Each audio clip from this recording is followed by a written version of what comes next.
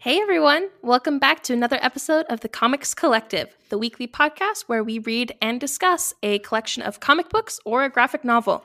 I'm one of your co-hosts, Alexis. I'm Dallas. And I am the comedian. I got it. I found it. I figured out the pun. We made it work.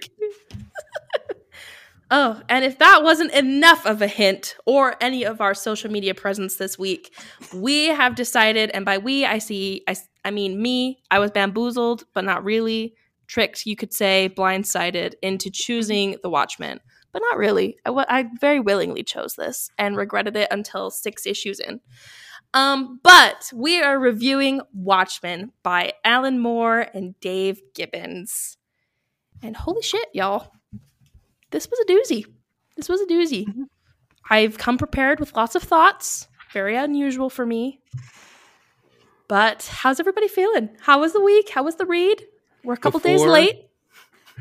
Before we do anything else, I also want to shout out John Higgins on colors, because I think the colors on this book were next level. Oh, absolutely. Particularly issue 11, when so much of it was white in Antarctica.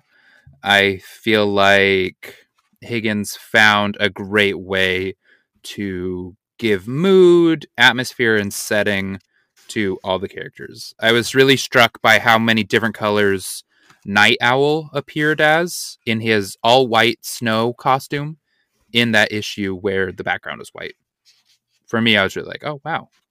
There is a panel where he is Pepto-Bismol pink, and I did not even think, man, that guy's Pepto-Bismol pink, because it just felt like the mood, and it ruled.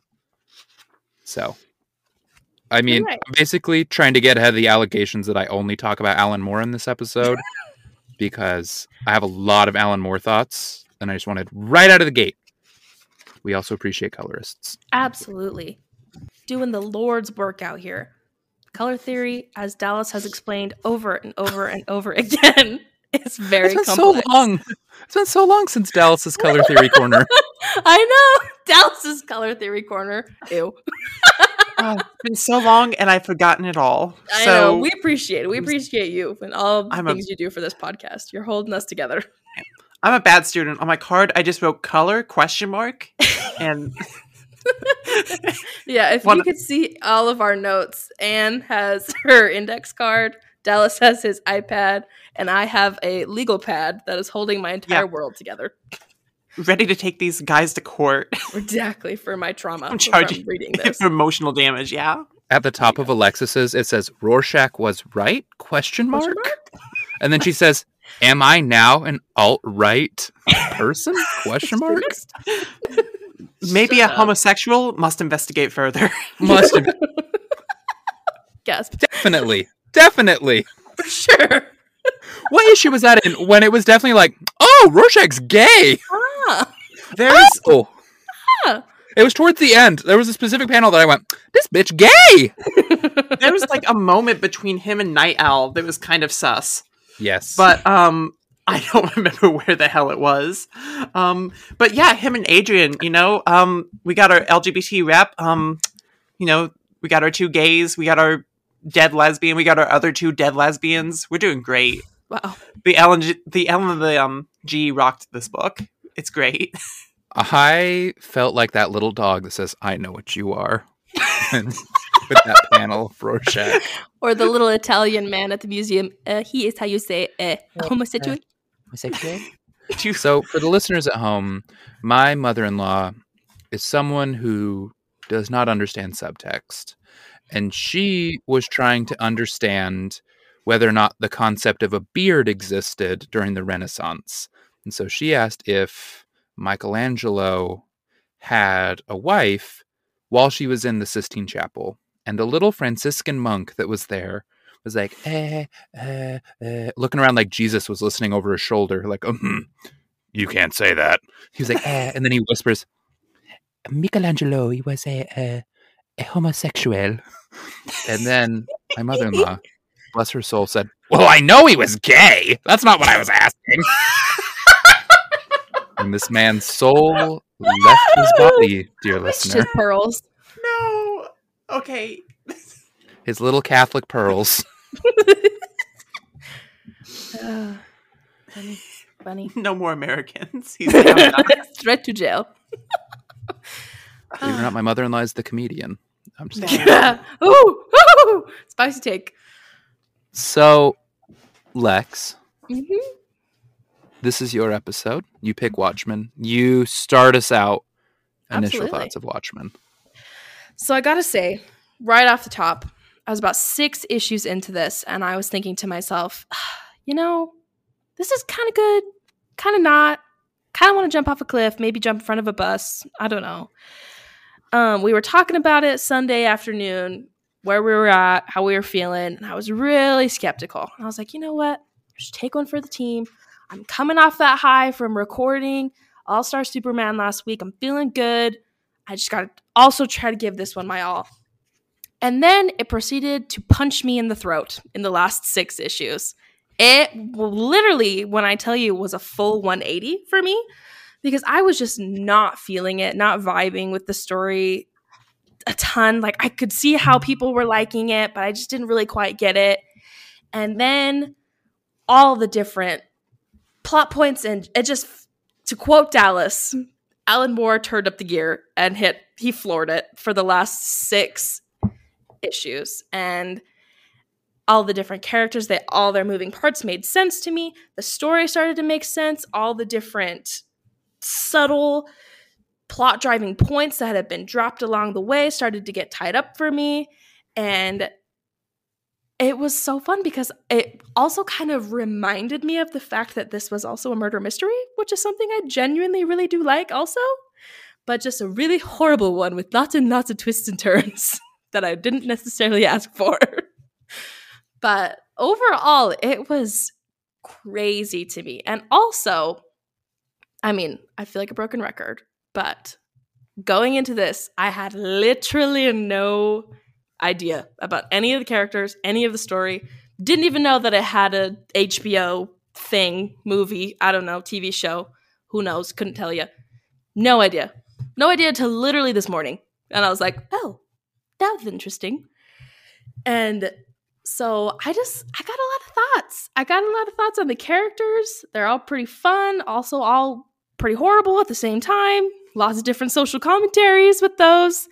And I'm excited to see what everybody thought, kind of bounce off of each other. But, what do you guys think?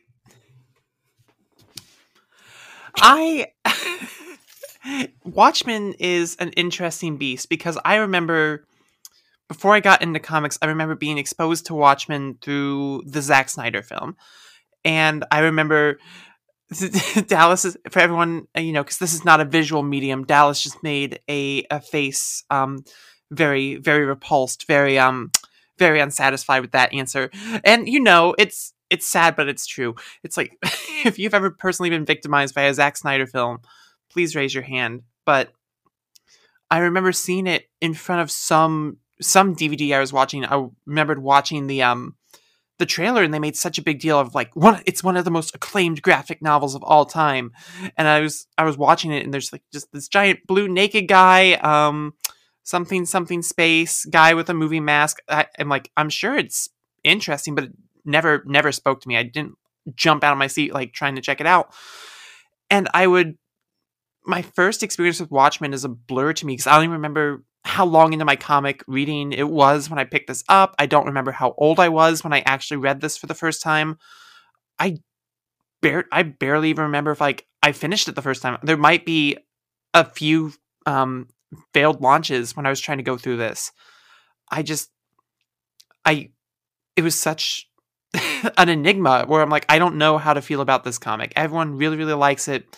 And it's a fine enough murder mystery for me. And the characters are interesting, but I remember just it wasn't clicking. I'm like, something here is still up.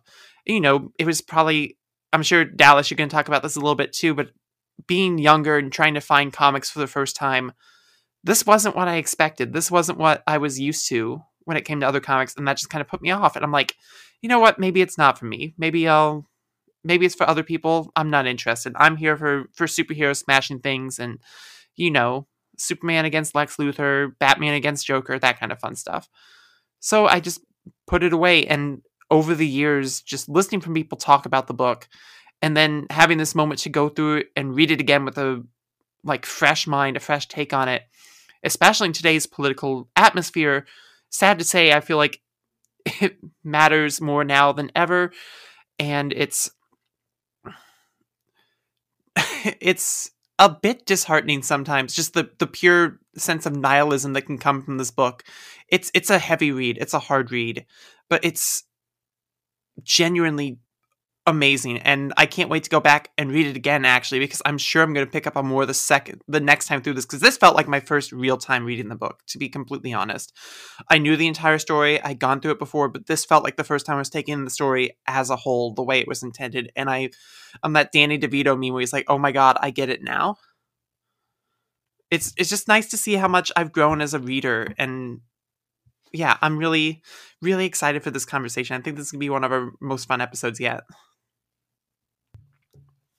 So, my wife has often asked me why I like to buy and keep books instead of just going and getting them from the library, reading them once, and having that story with me forever. She says, I know you don't forget the story, so why do you like to revisit it? And I think Watchmen is the perfect case study for why I think it is important to revisit media throughout your life. Because, like Anne said, when I first read this comic, I was 17 years old. My political understanding was, I'm from Utah. Everyone I know votes Republican. And so I vote Republican. And that is as much as I've ever thought about anything politically ever.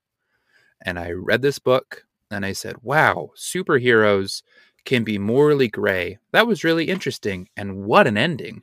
That was a good book. I'll put it up on the shelf. I understand why everyone liked that so much.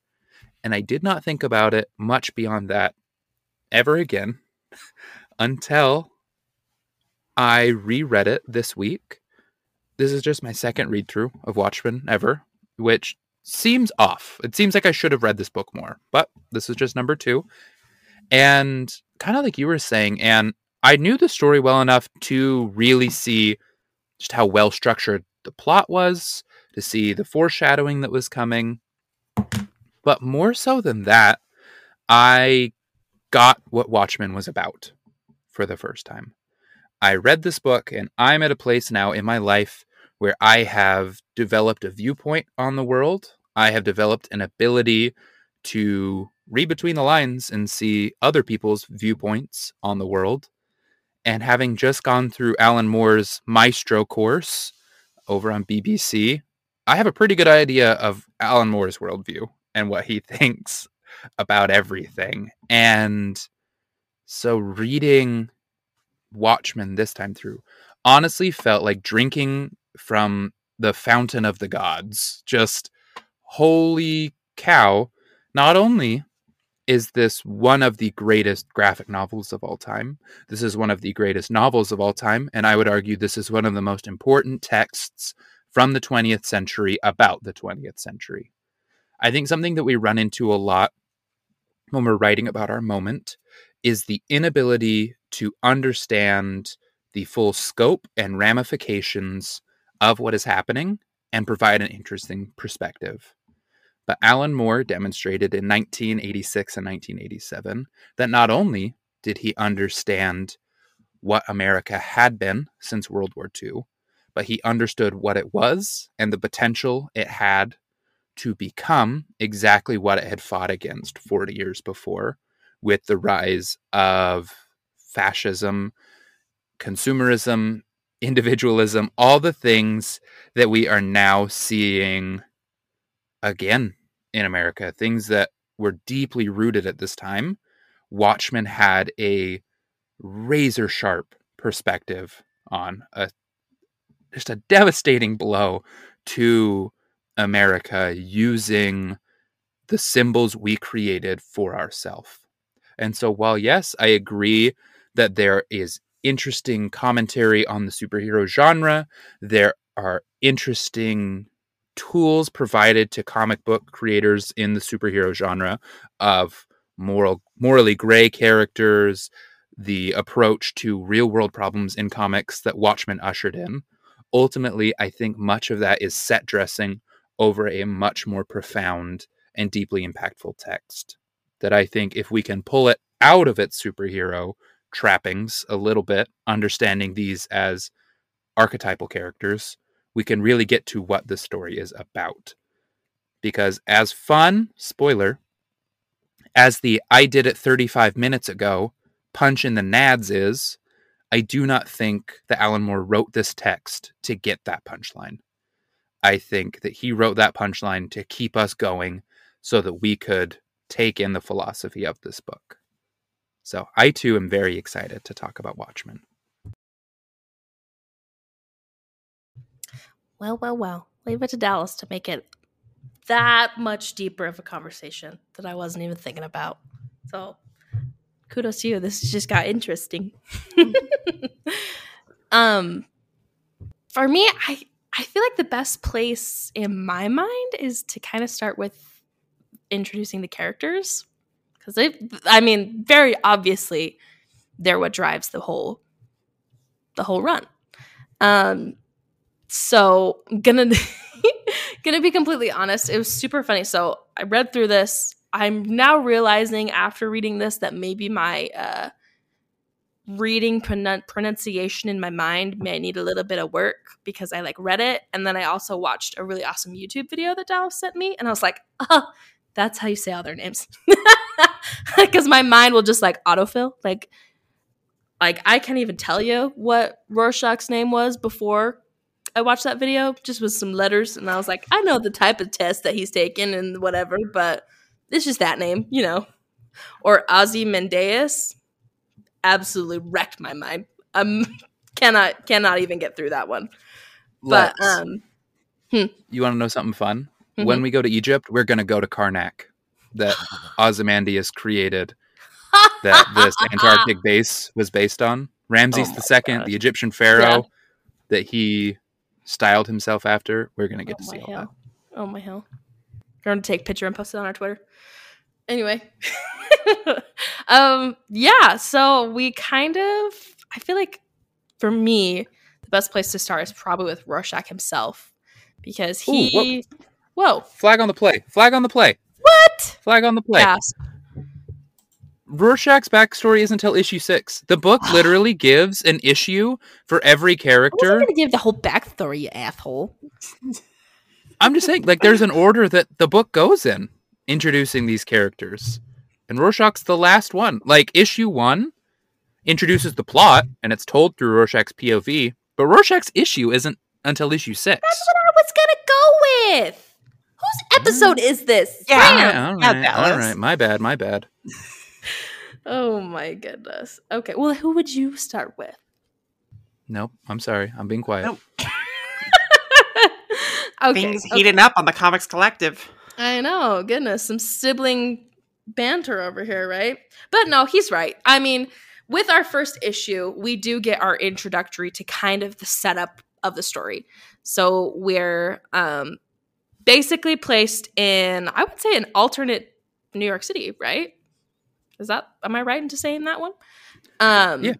Alternate reality, different world, New York City. We're on the streets, and we kind of jump right into a murder scene. And we're following these two detectives through this murder, and they're like, oh, yeah, it's a shame. This poor guy got basically what we think he got tossed right out of his apartment window, fell all the way down and hit the ground. Tragedy. And Anne is miming it all out for us. It's fabulous. Basically smushed on the pavement. And we are introduced and kind of pick up on the fact that this character is known as Edward Blake, or the comedian. We find out he is an ex kind of superhero or vigilante justice member of this team, and He's kind of the worst. Spoiler alert. Not sad he's dead. And we kind of are starting to pick up these bits and pieces of these different characters. So we're introduced to Rorschach because he appears in the apartment. That's where I was going with that. Side eye, Dallas. And Rorschach kind of picks up the case in his little creepy wannabe Batman perusing around the building tops of New York City. And he pays a few visits to other characters that we are kind of introduced into a character named Night Owl, or he used to be Night Owl. His name's Dan. Can't remember his last name. Sorry, Dan. He's also kind of the worst, but in a nice way. I like Dan. I believe his name is Dan the Impotent. Yeah, Dan can't get it up. Poor guy. Tragedy. It was really funny because I like later in my notes that I have talking about that unfortunate situation, I was trying to be really nice, and I said him and Laurie start a relationship, but he struggles with intimacy. And I said I'm gonna leave it at that. But yeah, so we get introduced to Night Owl. He is retired. He's trying to mind his business. He's like, please leave me alone. I'm just trying to live my life. And we move on from him. And also, Rorschach pays a visit to another member of this past hero, quote-unquote, team named Ozymandias. Billionaire, like, tycoon, got too much time on his hands, not very friendly in the beginning. That was my initial thoughts. I was like, okay, this guy's a little too big for his britches, but whatever. Not really get much from him.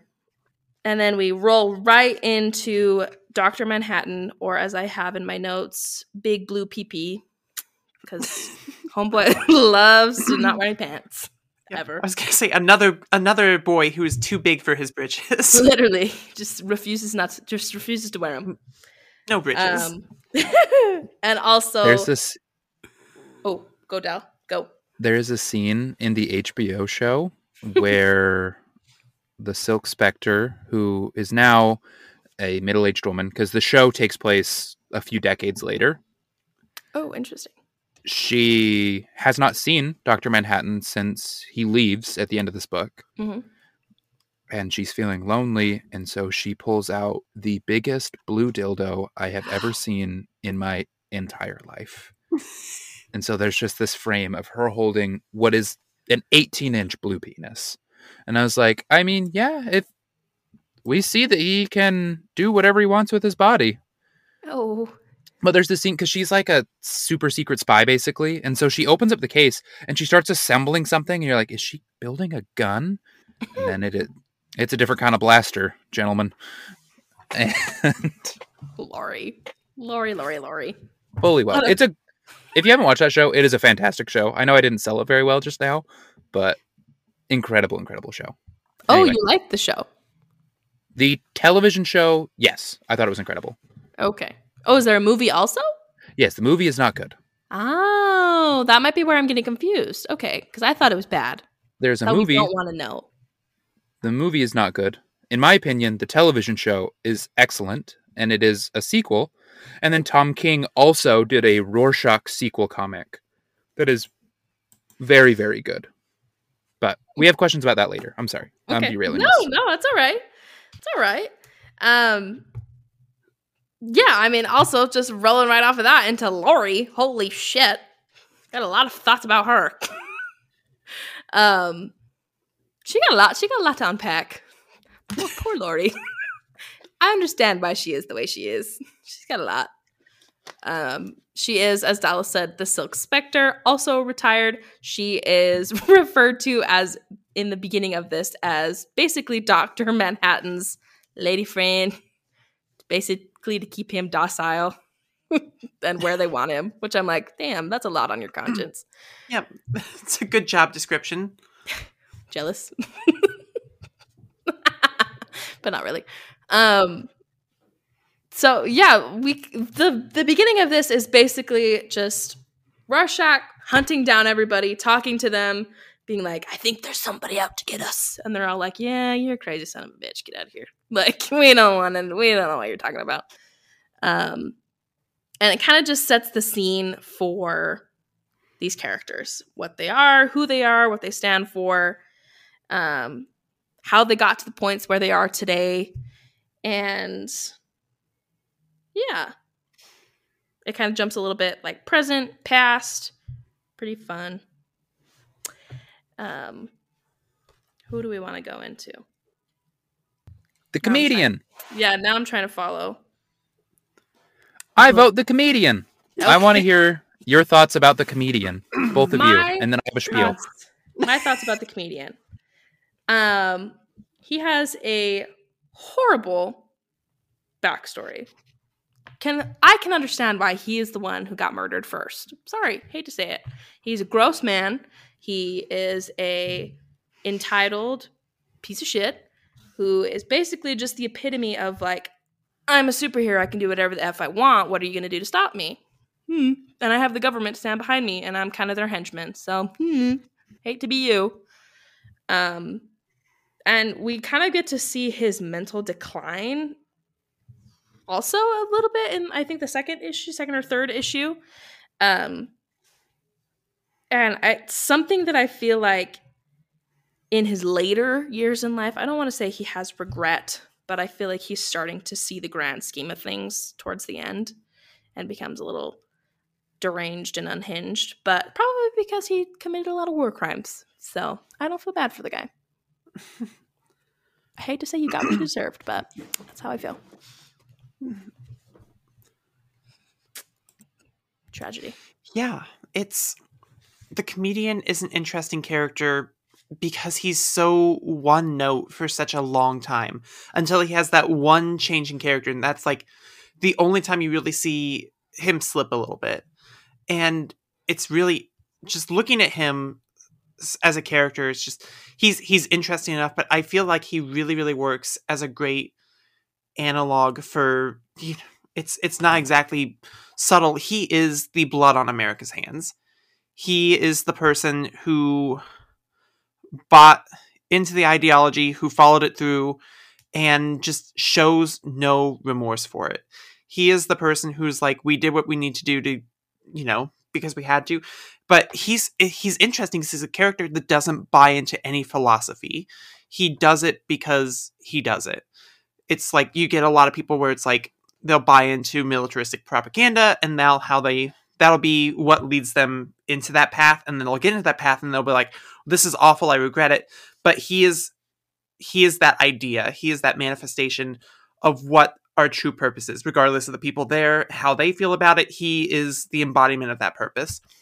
And I like that moment when he has in the second issue where he has the come to Jesus moment only after he realizes what Ozymandias is going to do. And I don't think it's because he's regretful or he thinks that it's a step too far. I think, if anything, he regrets that it's going to be against America itself. I think this is the moment where he realizes that he's done for, because what Ozymandias is trying to do is a direct push back against him. And it's a horrific act, and he only sees it as a horrific act because he knows very specifically he is going to be the victim of it. And so it was an interesting character moment, and I was hoping I'd have time to read it again before the show, because I was kind of thinking about this in the car ride on the way home today. It's like, that's how that scene is playing in my head to me. You guys might have different opinions on that one, but I felt like that was a selfish moment of a character turn, because I don't think that character had the potential to be anything else. Because, you know, he's a character who just existed until he found that purpose, until he decided that he was going to be the one to step up and just completely soak his hands in blood. I don't know. I feel like Dallas is going to go in a spiel, and I think it's going to help me cement some of my own opinions, because I feel like that was a little bit all over the place. I think you hit it right on the head when you said it is not subtle that the comedian is the avatar for America in this book, right? He is a war hero in World War II. He is a war hero in Vietnam. Vietnam changes him, but it only accentuates the evil that was already there. And then he brings that evil home with him, and he carries it out on American soil under the name of patriotism, right? And I think what that says to us, looking at the comedian as Americans, is that our golden age, in quotes, the 40s through the 50s into the 60s, that Ronald Reagan tried to sell us as the nostalgic golden era, that Donald Trump wants to make America great again to go back to this era. What Watchmen says is that that era was being run by evil, violent rapists who were just given a worst cause to aim that violence at, and so they came across as heroes. It is not that America was a golden land of opportunity for anyone other than white, cishet men. It was that those men, for a glimmering moment, had something more evil than them to hit hard, and we all have remembered with nostalgia, which I loved the use of Adrian's perfume nostalgia throughout this book, to be like, we are remembering this time period incorrectly. We are looking back at it. We are looking back at the best generation. We named them the best generation. And it's wrong. That's not how these people were. These people were just as bad as people in the 80s. They just get to be remembered more kindly. But I think what issue 2 does so well is demonstrate how the Vietnam War really was a breaking point for America, where the comedian in this scene with the woman that he has impregnated, when she confronts him and she says, like, no, you don't get to forget me. Like, you don't get to forget Vietnam, America. You don't get to walk away from what you did here. The war crimes that were committed here, for what? For your own imperialistic desires? You don't get to forget me. And the comedian kills this woman with saying, like, nope, I am going to forget it. And she has this chilling line, though, before, where she says, no, I don't think you will ever forget. You will tell yourself you forgot, but you will carry your scars from me forever. And then, to literalize that, because it's a comic book, she does scar his face. But you then see the comedian from that moment on is pretty mask off.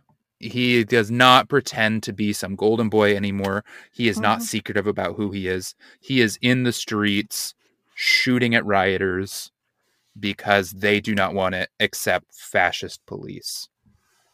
And I think one of the most stirring pair of panels in this entire book come from a conversation between Night Owl and the comedian. And I think these are the perfect characters to do this, because Night Owl, being the impotent Gullible. neoliberal, the come on, let's just meet each other in the middle, just gets dragged along for the fascism because he doesn't have enough of a backbone to stand up to it. The comedian says, well, I kind of like it when things get weird, you know? I like it when all the cards are on the table.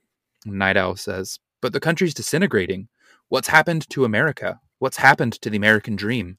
And the comedian turns to him with smoke behind him, a shotgun in hand. Said, it came true. You're looking at it. Now, come on, let's really put these jokers through some changes. And it just stuck with me. Like I said, I know this isn't news to anyone else, but I finally feel like I read Watchmen for the first time. When I read this issue and I saw what Alan Moore was saying about America in the 20th century and the stories we have told ourselves, the reality of what happened, and how we are viewed from the outside looking in. Alan Moore being a British comics creator. And I think the most interesting wrinkle to the comedian for me comes from the last page of issue 2, where Rorschach is telling a story and he says, Blake understood, treated it like a joke, but he understood. He saw the cracks in society, saw the little men in masks trying to hold it together. He saw the true face of the 20th century and chose to become a reflection, a parody of it. No one else saw the joke, that's why he was lonely. Heard joke once. Man goes to doctor, says he's depressed, says life seems harsh and cruel, says he feels all alone in a threatening world where what lies ahead is vague and uncertain. Doctor says treatment is simple. Great clown Pagliacci is in town tonight. Go and see him. That should pick you up. Man bursts into tears, says, but doctor, I am Pagliacci. And so this idea that the comedian became this because he saw that this was what America really was. And if he was going to be held up as a symbol for America, he was going to do it honestly. He wasn't going to pretend that he was anything other than exactly what he was. I think that is crazy. I think that is pretty nuts, Alan Moore. The prose in this book is so so beautiful. There's so many. There's you can draw a lot of thoughts about how well the movie adapted some of these, but I think there's some of those big lines that really carried over. That was one of the ones that stuck with me when I watched the movie for the first time. It stuck with me when I read the book this time. It's incredible. I feel like in the movie it's devoid of not most of the meaning, but it doesn't hit as hard. But it's one of those lines where you just like, oh my God. And actually, you reminded me about the Pagliacci, the quote. I was looking over those panels again, and those are the panels where he goes through the process of like his entire life, his disintegration. And I think I'm going to cement my thoughts that change he went through was selfish. I think he had that breakdown because he realized that, someone's coming to kill Pagliacci and he's Pagliacci. Very, very, very, very nifty. Sucks to be a clown. Yeah. It's crazy. You were not just a clown. You was the whole circus. Exactly. Kind of to move on with the story a little bit, though. With issue 3, it's kind of where we start to get more of Dr. Manhattan's story. Dr. Manhattan and Laurie specifically. We start to see like the downfall of their relationship. Laurie's starting to basically come to the edge with Dr. Manhattan. She's over it. She's so mad that he is just so disconnected from reality because he is this almighty being above her and above everyone else. And so she leaves. And we also get these side panels along that movement of her leaving of Dr. Manhattan's original girlfriend or partner. Basically, and it took me a minute to realize that that's who she was. And I think that's obviously kind of the point. Talking to a reporter about cancer and her having cancer. And this reporter now, hindsight 2020, is like feeding her all of these like, oh, well, did you know so-and-so who you both used to be around? Dr. Manhattan also has cancer and died of cancer. And we're seeing these bits and pieces of like the doubt being put into Dr. Manhattan as a character. And after Laurie runs out of their shared home together, she goes to Dan, little Mr. Owl, and basically just trauma dumps on this poor little man. And he's like, oh, son of a bitch. like basically, the thing that was so funny to me reading this, and I feel bad because it's a very emotional part for Laurie. Her world's falling apart around her. And he's like, he goes, how do you like your coffee? And she goes, oh, please, 2 sugars, please. And he goes, oh, well, we only have 1. And she goes, that's fine. Like, I literally don't care. That's not at all what I'm trying to get at here. Did you notice that it's because Rorschach took all of his sugar in the first issue? Did you notice that? Yeah. Outstanding. And yeah, Rorschach taking the sugar, eating his beans, just stealing everything because he's just a homeless hooligan. Just crazy. I ate a can of cold beans once just because I was in a rush, and I just paused and I went, Herm. just to be like Rorschach for a moment. I was like, what am I become? just the word that's Rorschach to a T. Actually, that's Herm. There you go, Merm. But yeah, no, and then just to have like the panels alongside of Dr. Manhattan's interview, and then also Laurie and Dan on their little adventure walk down this really spooky, scary alley. I just really liked the structural points of this part of the story. I thought that was very interesting to kind of like overlap these 2 points, very important stories of these two characters. Because you can really just see like Dr. Manhattan is just robotic. Like he's just going through the motions. He's like the part where he's putting on like the suit while Laurie's talking over that panel of like he doesn't care about anything human. Like doesn't care about how we dress. And it's like him auto putting on this suit so that he can go to this interview so he doesn't have his pee-pee out on live television.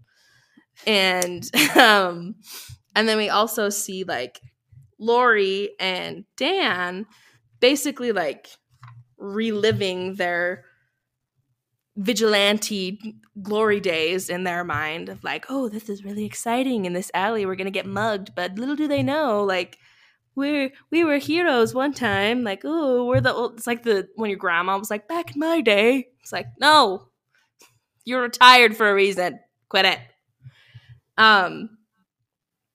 But yeah, so we get that story, and then also the bombshell drop on live television with Dr. Manhattan when the reporter is like, do you know that everyone around you has cancer?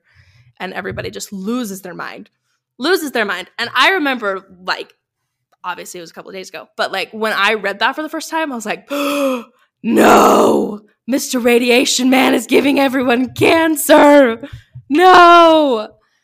And it's just so, I hate to say that it's funny because obviously cancer is not a funny thing, but in the Harley Quinn TV show where she shoots that one villain with the cancer ray and they just all lose their shit, and he goes, I wish you would have just shot me with a normal gun. This is so much worse. And then like runs out. She goes, I'm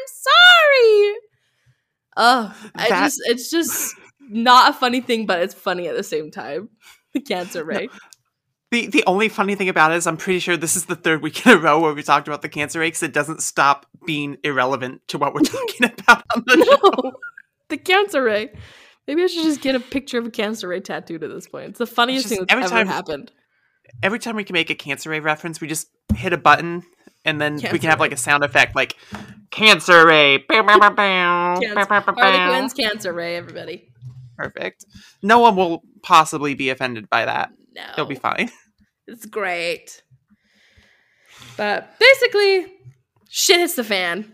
Dr. Manhattan's like, WTF, I'm out, man. I'm sorry, I'm leaving. Going to Mars. Leave me alone. Don't talk to me ever again. And he does Alexis, you said you have a lot of thoughts about Laurie. I'd be very interested to hear them. Same. So, Laurie, I feel... I mean, she's very obviously the main female character for this whole story. She is kind of in an interesting position for me because notoriously comic books don't give a shit about their female characters. And I would say this story, in my amateur opinion, please don't be mean to me on Twitter, only likes Laurie 25% of the time. Because I feel like every shitty thing that could possibly happen to a person happens to Laurie. Like, she's brought up with this story of her mother's horrible assault at the hands of a team member. And that's instilled to her at a very young age. But her mother is also like, but how great would it be if you took over my spot as the Silk Spectre? And like, having been a little girl like growing up and wanting to be just like your mom, I can totally see of like how awesome that would be. But with you knowing this knowledge of like this horrible thing happened to my mother because of this huge part of her life and this very important member of her team that basically was never addressed by other members. It was swept under the rug. It's a huge point of contention in their relationship. And then to later find out that, like, Laurie's mother and the comedian have, like, that weird relationship. Like, Laurie's mother basically views... And it's, like, so, like, strange for me. It's so strange for me. Because I feel like reading... for me, was like Laurie's mother views her past, like her glory days, through rose-colored glasses. And it's just like everything that Laurie goes through is like basically the deconstruction of like her entire life and her entire innocence as a whole, which I feel like was very icky for me. I was like, why does Laurie have to be the one that has all these things that she has to deal with? Like, why can't we ruin the owl man's life? Come for him. Like, the worst thing that could happen to a man is he can't get it up. Passing the time to Anne. She has her hand up. I have theories about the purpose of Laurie and her mother in the story, especially in regards to what you said, Laurie's decreasing innocence throughout the story, and also in terms of their relationship to the comedian directly.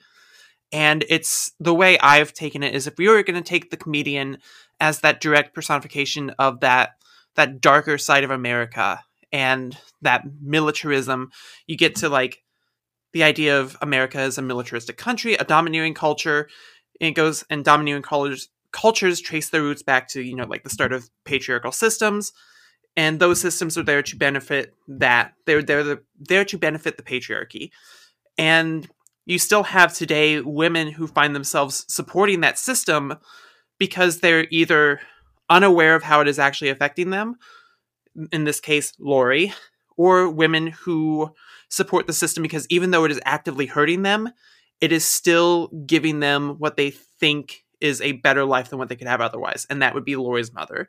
Like, Laurie became the costume fighter because she liked it for her image. It gave her respect. It gave her attention.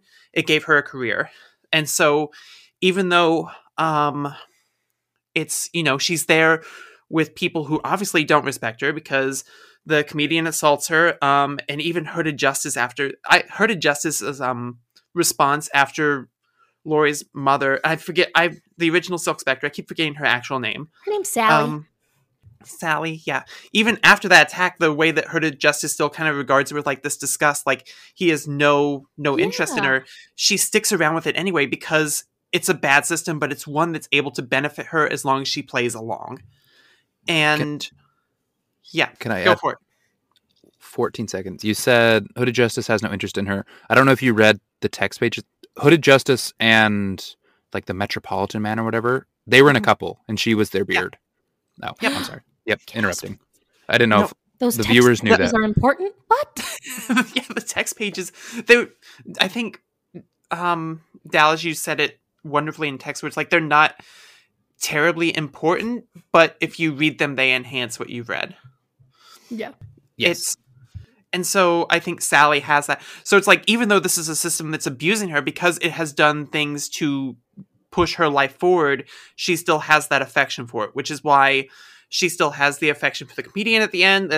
It's why she still has the insistence that her daughter follow in her footsteps, because she's like, it's a bad system, but it worked for me. And I like the fact that Laurie's father was the comedian because, you know, all the daughters of that system, whether they like it or not, are going to have that evil looming before them. That's what came before them. That's what brought them to where they are now. And it's something that, you know, everyone has to deal with. Just like we exist in a system that has preyed upon so many women and different minorities before. And that is part of our heritage, part of our blood. And it's something that everyone has to reckon with in their own time. And Laurie, realizing the comedian is her father, feels like a woman's journey to the loss of innocence. I think you put it absolutely perfectly, Lexi, where it's just like she realizes as it goes, because at the first, when it begins, she has no like interest. She's like, yeah, I did this because it was fun. My mom wanted me to, and I wanted to follow my mom's footsteps, yada, yada. But then as she goes along, she starts to realize just how fucked up everything is.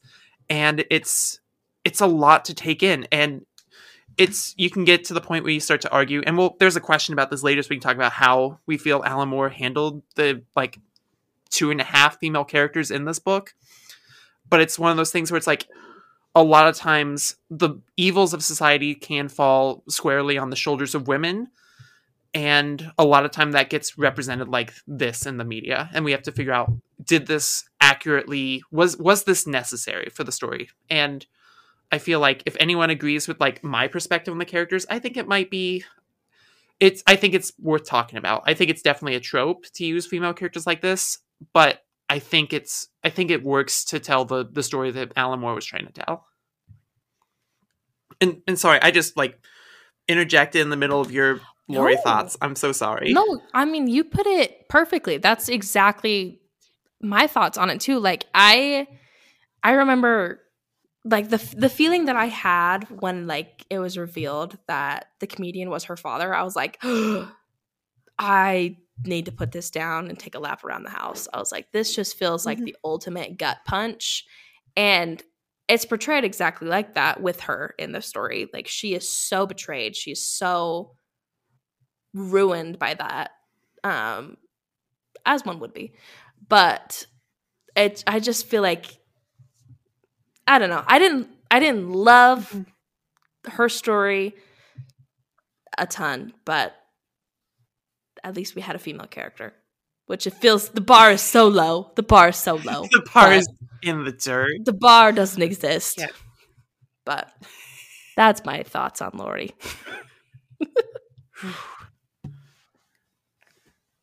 You two just melted my whole damn brain. I'm going to need a minute to think about the relationship of Lori, Sally, the comedian, and women in America. That was so smart, man. That was so smart. Mm-hmm. I did not pick up on any of that subtext, and I am so grateful to you for teaching me that. That was so cool. Thank you. Mind blown.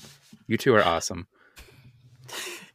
See, when you get so little with whip, you gotta even if it's not there, I'm just gonna imagine it is until I'll be like, it works. I got my crumbs, but they're nice crumbs. They're good. I can turn these into a whole sandwich. Let's go.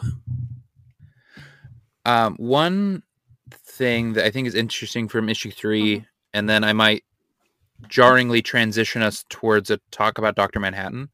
Yes. Is the use of the pirate comic in issue 3, where the lone sailor who has seen all the horrors of the world, being his ship having been destroyed by the black freighter from hell, right? He clings to the woman on the mast of his ship, and she keeps him afloat, and he decides to cover her eyes with seaweed so she doesn't have to see the horror of it all. That immediately, you turn the page, and it's Dr. Manhattan putting his hands on Lori's face while they're having intercourse, right? And so the pirate comic is shown to us in this juxtaposition to be, this is art within this world that people are reading, but it is going to tell you what emotions you are supposed to feel, what themes you are supposed to feel about any given moment. And I would love to take the pirate comic all the way out of its context and just read it through, because it has a very interesting narrative, very interesting bunch. It would be a well-renowned comic on its own, and it just happens to be a little spice that's added in here to play up the themes. And something that Alan Moore talked about in his Maestro series was that to make a convincing world, you need to add things from real worlds, and the real world has art, the real world has music, the real world has newspapers. And he said you should have your stories interacting with artifacts within that world because it makes it feel tangible. When Tolkien adds a song, you really believe that those dwarves wrote that song, and there's a culture that created that kind of music. And so in Watchmen, people create comic books. If you read the headlines from the newspapers on that newsstand, it lets you know what people are thinking about what's going on, what normal people think is happening. And so I think the inclusion of the pirate comics is a really, really well thought out thing that not a lot of people have tried to do again since Watchmen. With Watchmen hitting the comics industry like such a bomb, I am surprised so few people have tried to incorporate their own version of a pirate comic in their comic. It's one of those things that probably is like a lot of writers kind of put off as like more trouble than it's worth, because it's like I can put out my my B comic action comic of the week, you know, where it's like they're going to go in, they're going to punch the bad guy, it's good. Writing one story is hard enough, much less trying to write two stories simultaneously that tie into each other like threads in a quilt, you know? I think it's easy to it's not easy. I don't think we can understate how difficult it is to tell those two narratives so perfectly as to be seamlessly integrated into one whole piece and it not feel any different, and for it to actually enhance both of them. Yeah. I think this segues better into just to talk about the construction and structure of Watchmen for a minute. Mm-hmm. Something that Alan Moore talked about with the strength of comic books is that it is the only medium that truly has 3 tracks happening all at once, frozen in time. You have the text balloons, so the dialogue, you have narration, and you have art. And all 3 of those can tell separate stories at the exact same time. And Watchmen is a perfect example where each of these little panels on this 9-panel grid have multiple stories happening all at once. And in less talented hands, that can sometimes create a jumbled page and a hard-to-follow story. Mm-hmm. But in Alan Moore's hands, it is a seamlessly layered piece that you can only truly get the full picture with all 3 tracks playing at the same time. And it's incredible. Watchmen has a really big reputation for its 9-panel grid structure. People have been aping it ever since. Grant Morrison made a whole comic making fun of the fact that Watchmen has its 9-panel grid. And I was consistently shocked at how not, like, it was always in a grid pattern, but there were tons of pages that were not the 9-panel grid. They were still gridded out, right? Like, that's clearly the format. But I think nostalgia and distance from the piece had rewritten my brain to be Watchmen is every single page is a 9-panel grid, because that's what other people who are aping Watchmen do. Whereas there are plenty of pages of Watchmen that are 3-panel grids, just like New Frontier or any mix of like a 6-panel grid. You know, there's even a page that it's a 9-panel grid that is 4, 4, and 1 giant at the bottom. Like, there's still very inventive layouts from Dave Gibbons.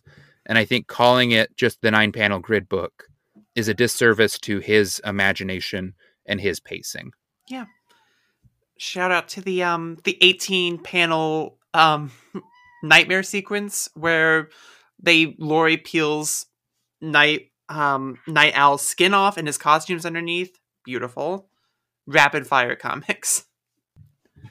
But then also, Alexis, I would love to know, what was the impact for you when issue 12 was all full-page splashes, destruction of New York City?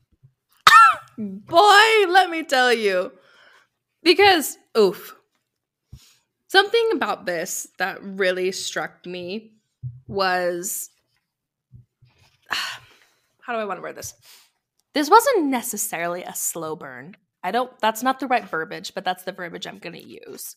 Because, like, there is gore throughout. There is, like, that dirty, grungy, like, low-level crime that throughout the whole thing that talks about it a lot. But when we get to the deconstruction of New York City, it's like, holy shit. Like, everybody's dying. Millions of people are dying. This is complete destruction. Like, this is something to us, like, the full page spreads are intentional. Like, this is something humongous that is happening to these people. And you can feel that just from the way that the art and the pages are laid out. because to me, it's like you're seeing the whole picture. Like you're seeing the magnitude of this horrible situation, this horrible thing that has been set out on New York City by Ozymandias. Spoiler alert. Don't know if we already said that, but it was crazy. It was crazy to me. And then like the shift back to the traditional 9 after, I was like, oh, it just like makes you feel those pages even more.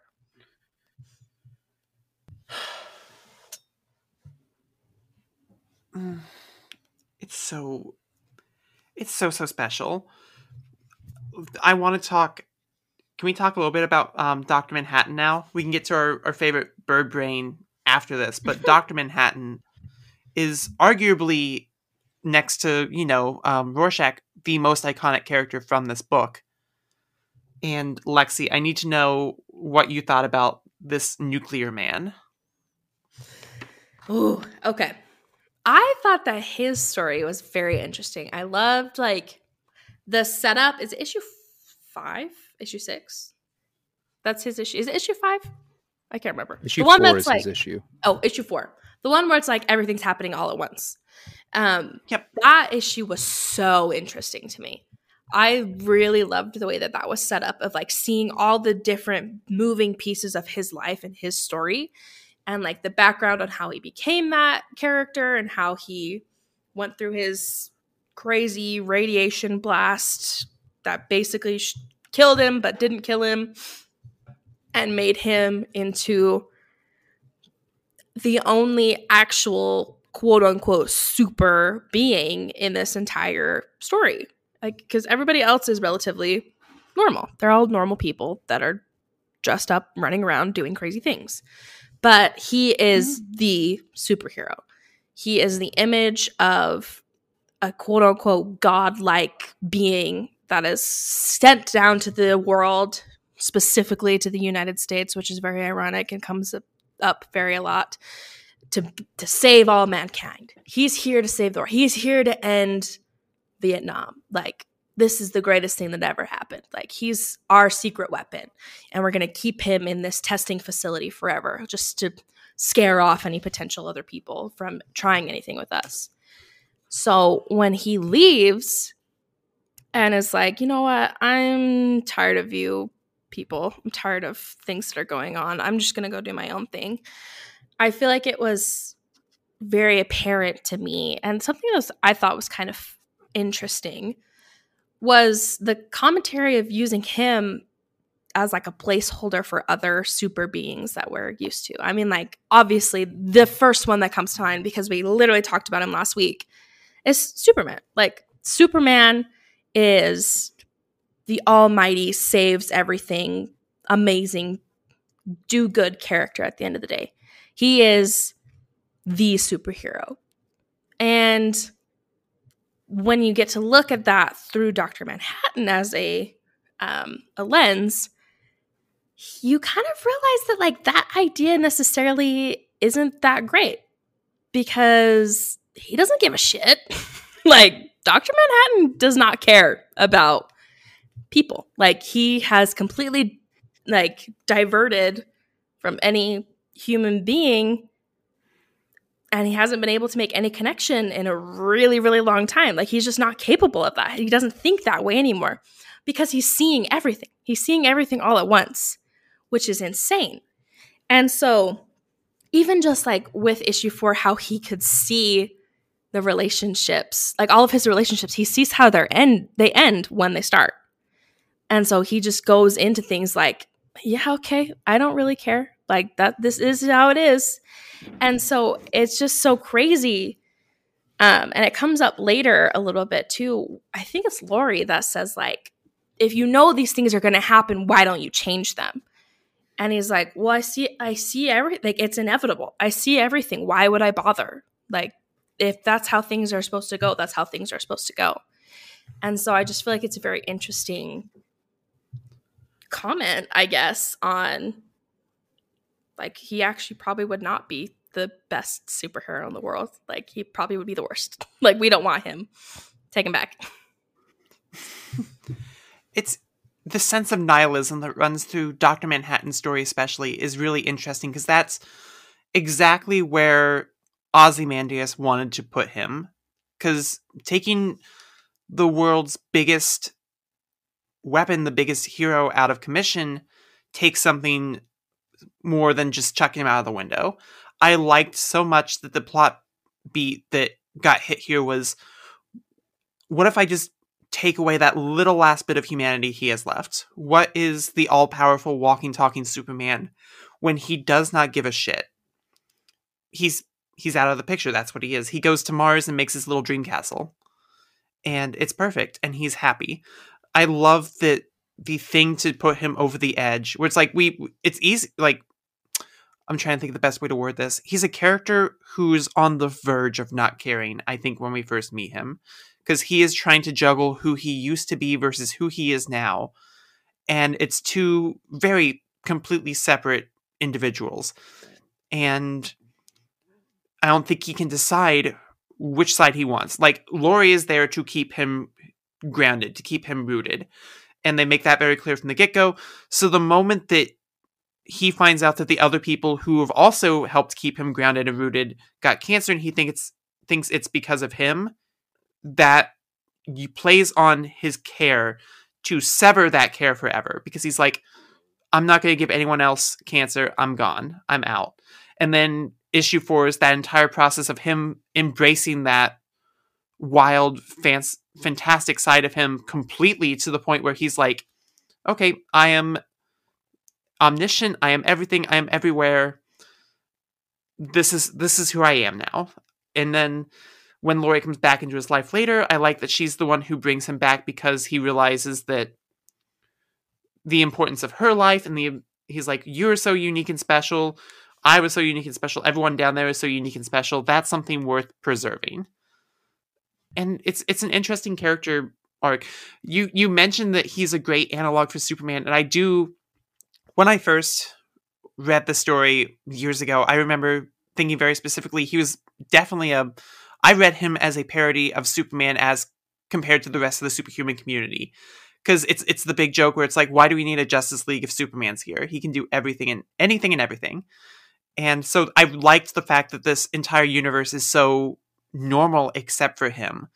Because in reality, that's how Superman should be to like the DC universe. Or at least, especially when he first came around. And he was just absolutely an insane character. It makes sense. But I'm not sure if you saw this in the video or any of your research. Did you know that the Watchmen characters are analogs for Charleston characters? That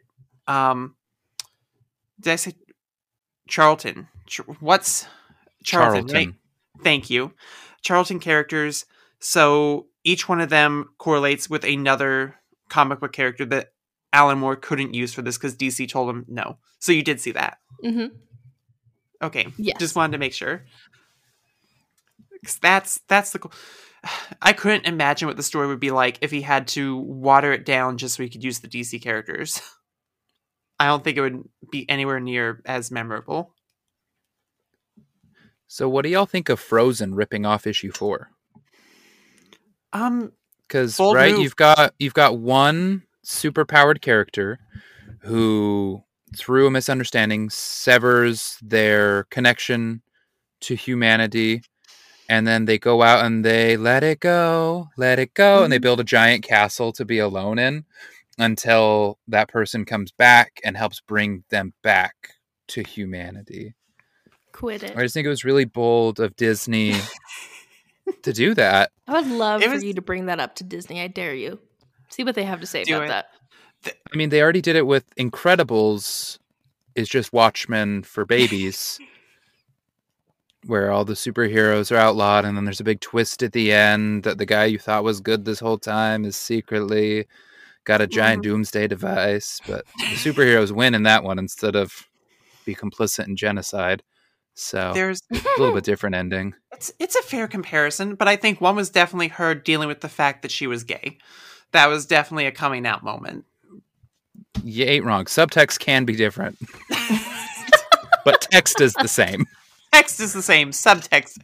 It's amazing how we can apply it different ways. But no, I think that's a fair point.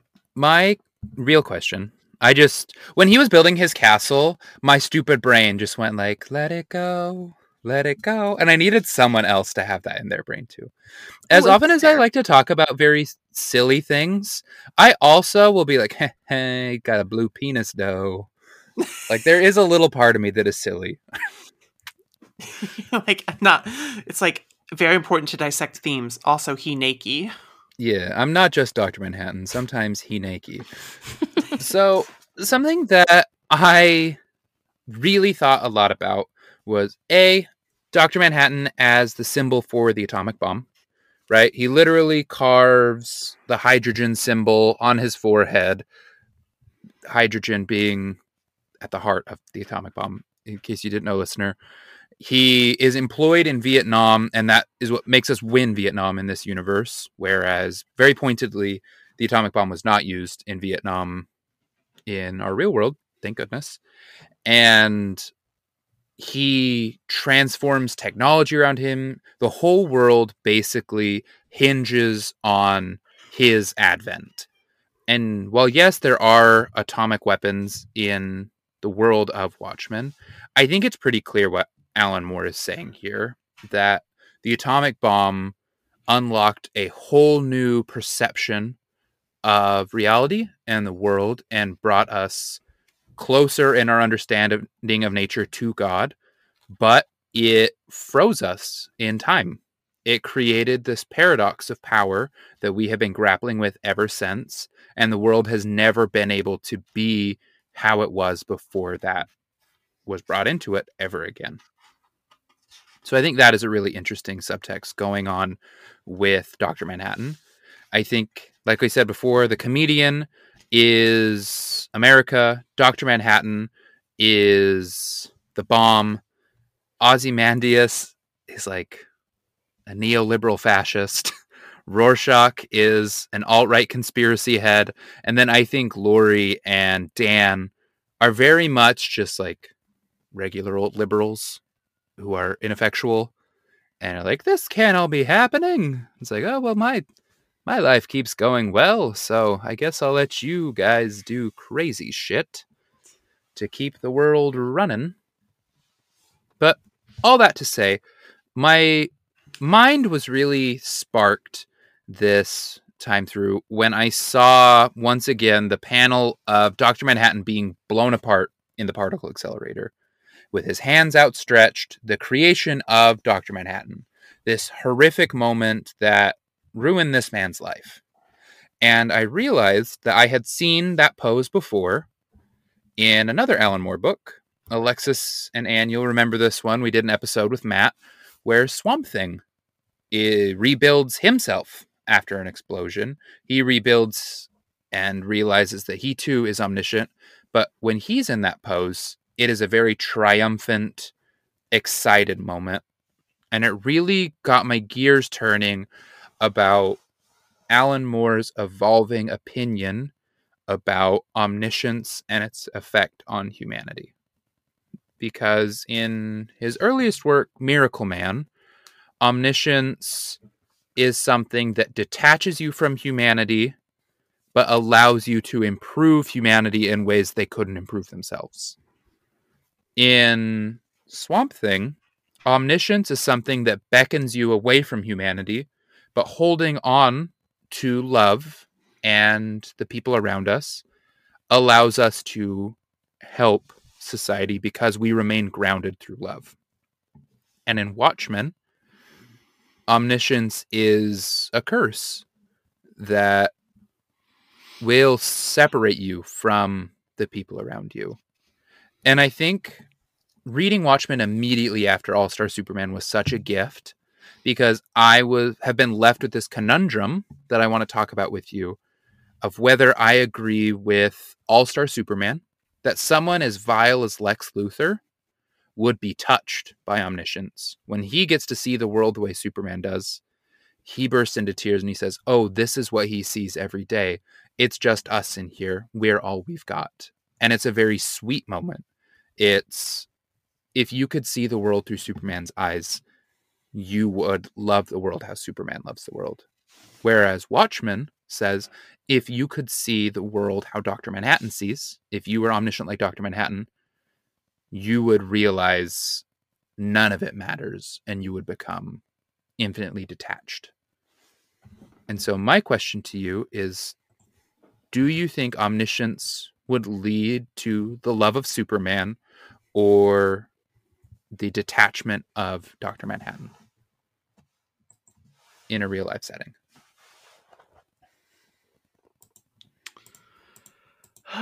Just flat out asking us, are you nihilists or not? Oh no. I've always been more of an optimist, more of a believer in the good of people. I've always swayed towards the idea that there has to be something there. I want to. It's like I'm not sure if it's like one of the. It's not sure if I believe it or if I want to believe it, but I want it to be the former. I want it to be the all-star version. Absolutely. See, I think that's the normal answer. I feel like everybody would want to view the world like Superman does. But I feel like with today's day and age and the things going on in life, I feel like it'd be very easy to go the other way. Can I loop in the end of Watchmen here for a second? Sure. So when these greatest minds, when Ozymandias and Dr. Manhattan come together and decide that the only way they're going to make the world better is through a horrendous display of violence to unite the world against a common enemy, that is juxtaposed against our last scene at the newsstand, where all of the little side human characters that we've met throughout this book that have just been commenting on everything, there is a moment where a fight breaks out between a woman and her girlfriend, and each of the characters that we have met so far decide that it is their obligation to intervene. No matter what else is going on, they have a responsibility to their fellow man to stop what's going on. And I think that that is the part that people miss in Watchmen. That there is a solution, but it is not easy. It is not push a button once. But the solution to the glaring, nihilistic problems of the world, the pitch black that Rorschach sees, and I promise we'll circle back to that, is to say, I have a responsibility to my fellow man. I have a responsibility to make the world better within my sphere. These little characters that we saw that do not play with the world at the scale that Ozymandias and Dr. Manhattan do, they hold a power that Ozymandias and Dr. Manhattan never will, to actually make the world tangibly better through their action. And I think what Alan Moore is saying is that we too have that power. I agree with that. I think I think the most effective way that you can create positive change in your life is through direct action and conscious avoidance of inaction in your own life. There are opportunities presented every single day where you can get involved and help make the world a better place, make someone's world a better place every single day. Or you can choose the easy route and not participate. You can wait for people that are bigger than you to make decisions that will make the world better for you. And I'm just stunned that's right there in the book. It is right there. And it's even called out where one character says, don't you get involved. Don't you make other people's problems your problems. And the therapist is like, I can't. I have to. I have a responsibility to my fellow man. Like, it says it right in the book. And there's a question further down that's like, what do you think is the biggest thing people miss from Watchmen? Like, that's my answer. We'll come back to that. But I think Dr. Manhattan is wrong. I think Ozymandias is wrong. I think when you look at the world from such a macro scale, you'll never be able to fix it in a lasting way.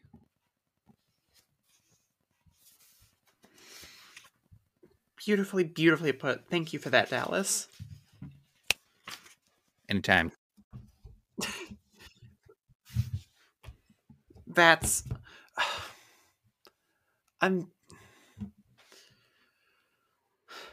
don't know what... It's one of the scenes I read over. It's like, I didn't realize that was the direct response to this. Because I wrote down on my card, fascism, nihilism, is there a way out? ? What is the solution? And you're so... I read right over it, and I didn't even realize. But it's so crazy. That moment when the bomb goes off, and the newspaper salesman and the boy who's been there the entire time just reading comics, and they have that embrace. I was trying to find it because I think there was a moment I saw earlier in the book that like foreshadowed that a bit, where he's like, in the end, there's like no one's going to be there for you or something like that.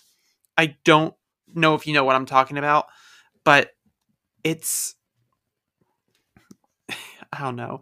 It's interesting. Thank you for bringing that up and letting us think about that.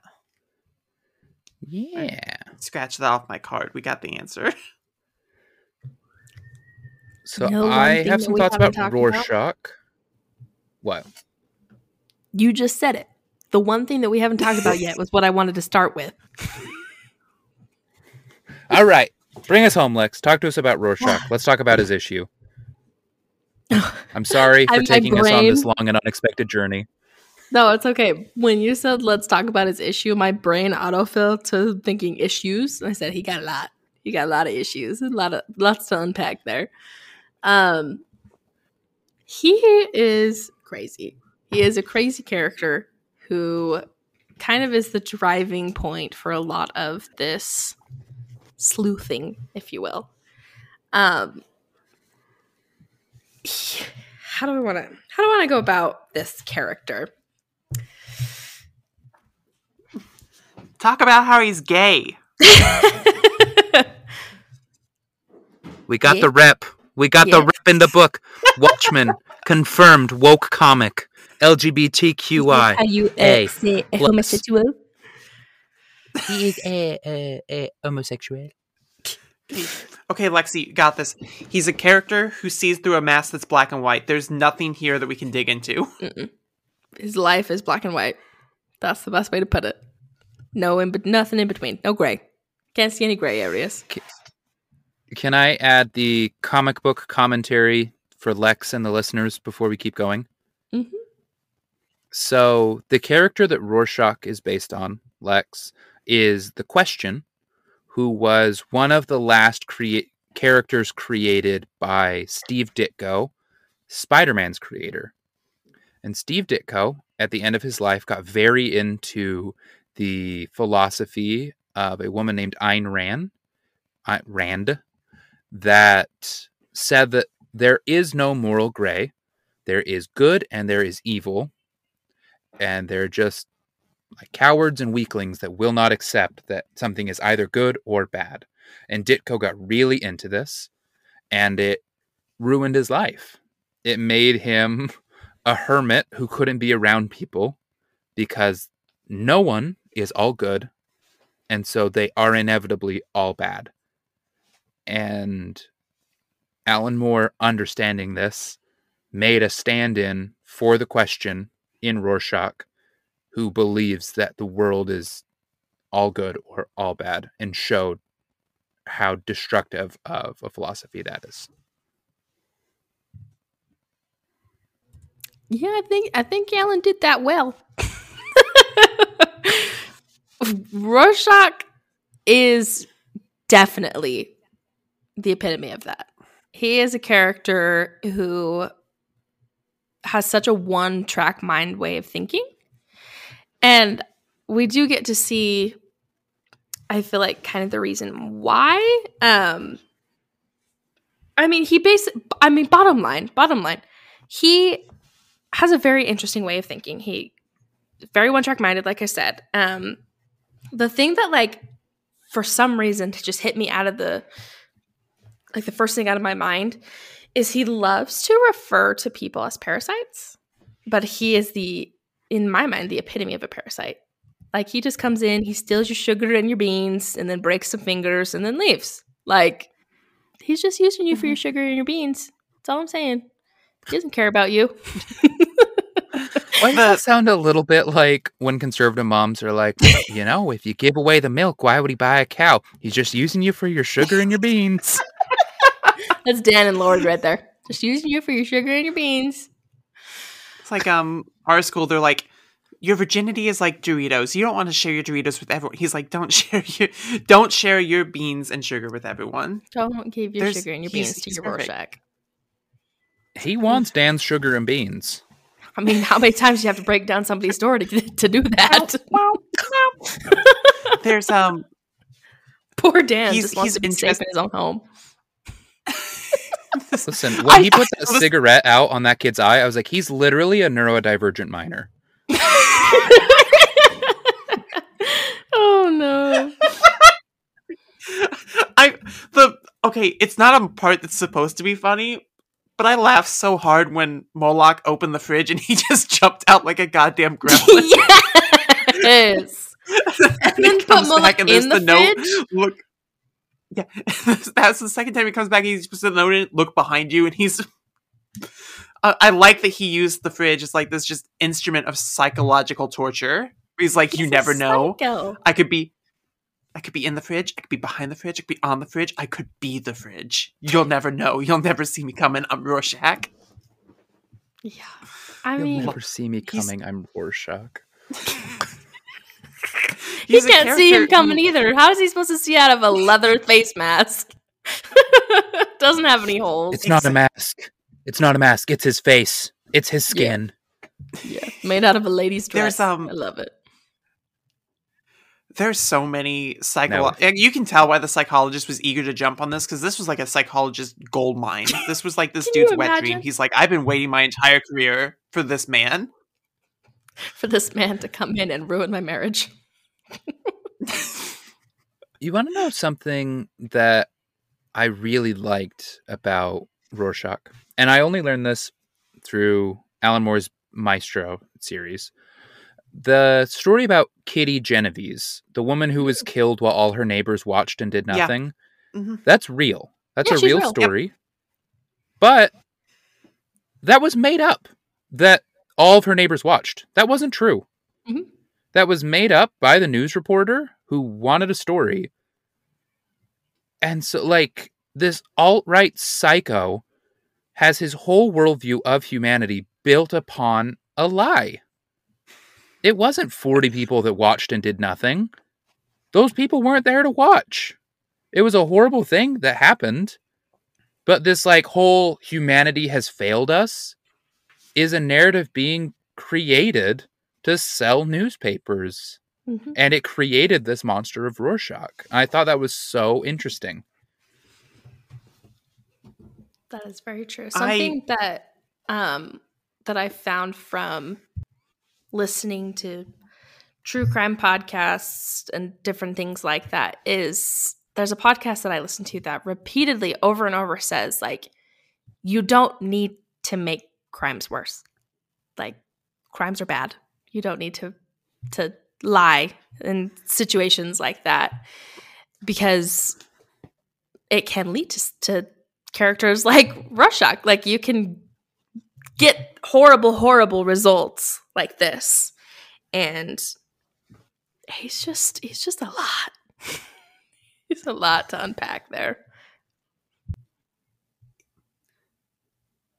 I've seen it so often. Like, Dallas, you were talking to me, you wanted to talk about Rorschach pronouns and current, like, anti-trans propaganda. And it's the idea that lies can spread into full-fledged, untethered to any sense of reality hatred. The idea of Rorschach is someone that sees either good or bad. There is no in-between. There is no room for discourse, no room for discussion. Someone who actively judges other people constantly without ever taking a second to self-reflect. It's something that has only... I think it's one of the aspects of this book that has only accelerated in recent times compared to what it was in the 80s. It's the scariest part about this book is that people idolize Rorschach.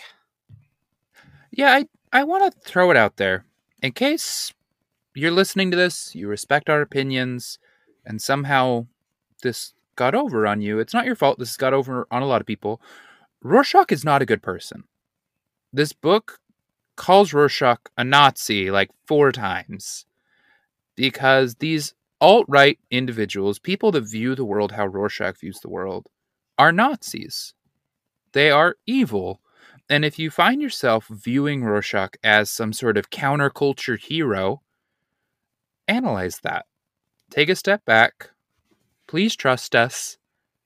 Please give yourself some room to reflect and course correct. This is a bad, bad man. And the fact that there are so many comic fans that have latched onto him is disheartening. And if you are one of them, please do not. He's an interesting character in the way that he looks for problems, because anything he views as gray, he needs to find that place to settle it. Like the very first issue when he goes to Ozymandias, he has that internal dialogue, which is just kind of funny out of context, which is like, possibly homosexual, must analyze further.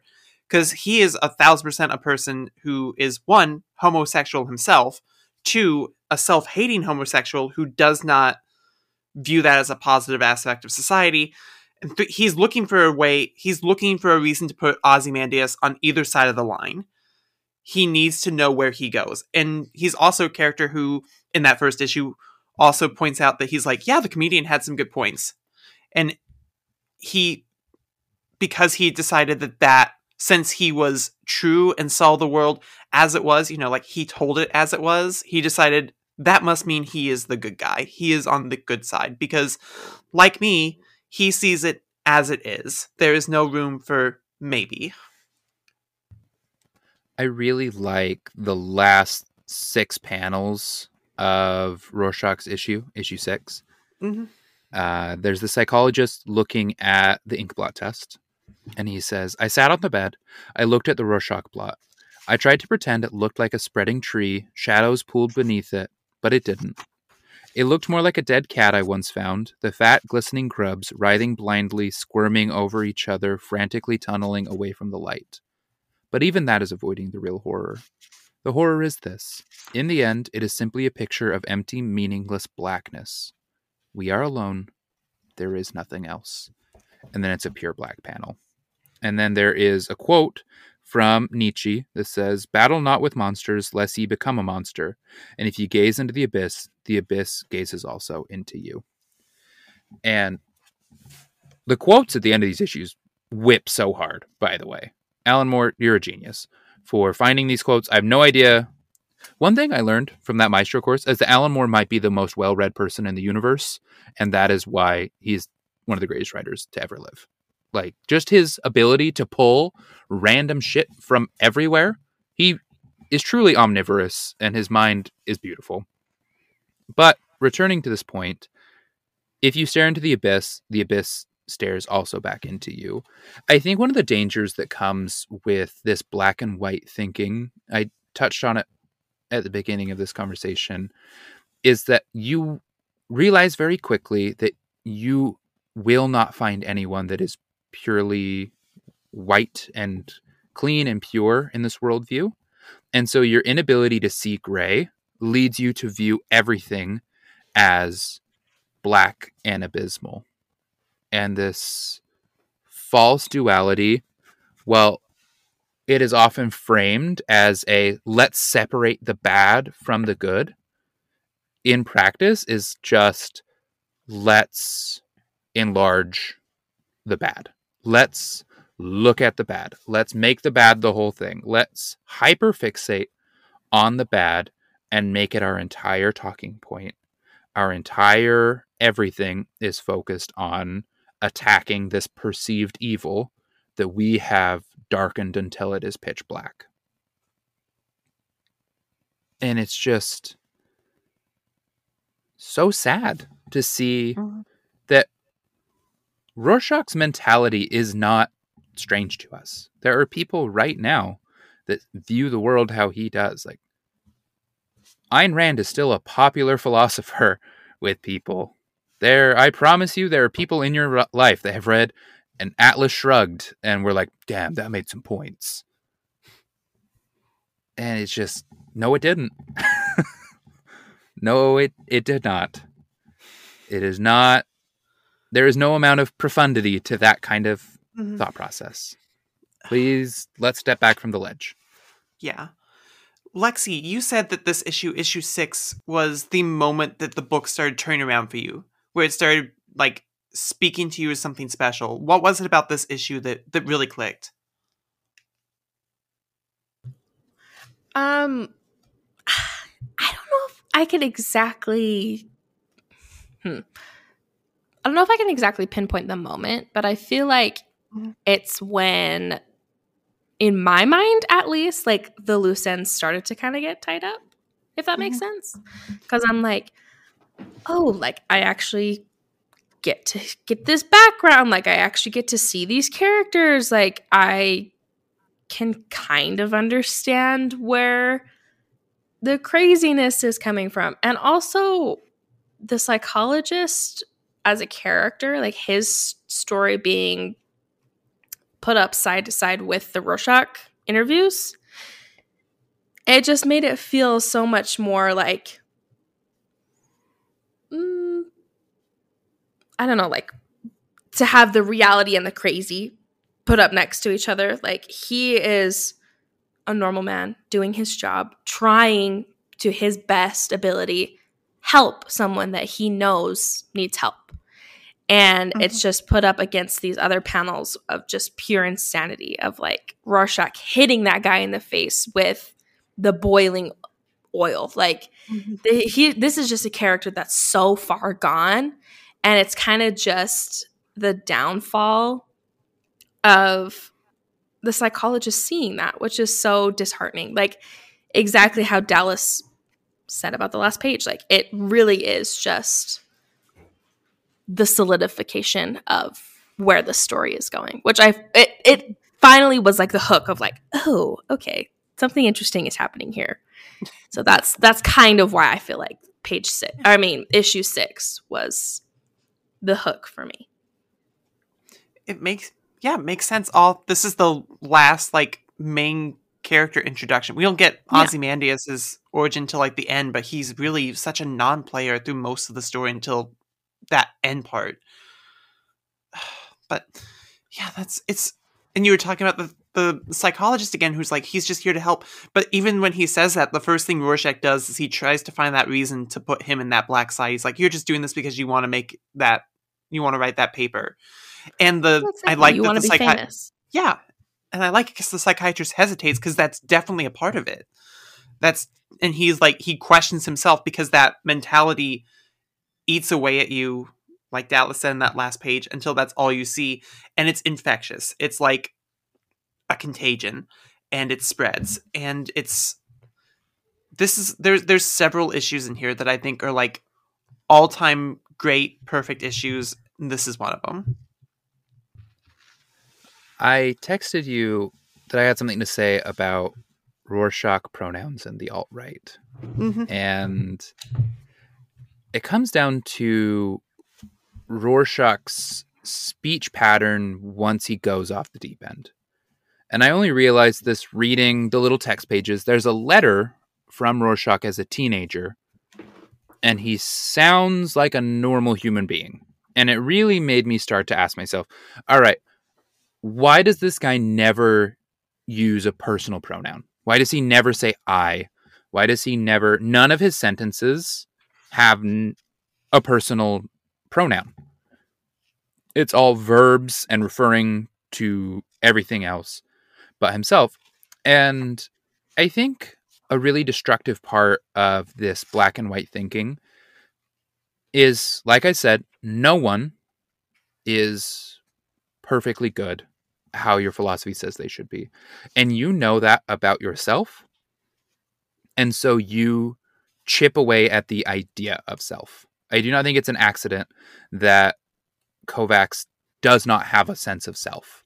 He cannot turn that mirror inward. He cannot accept that he is not good.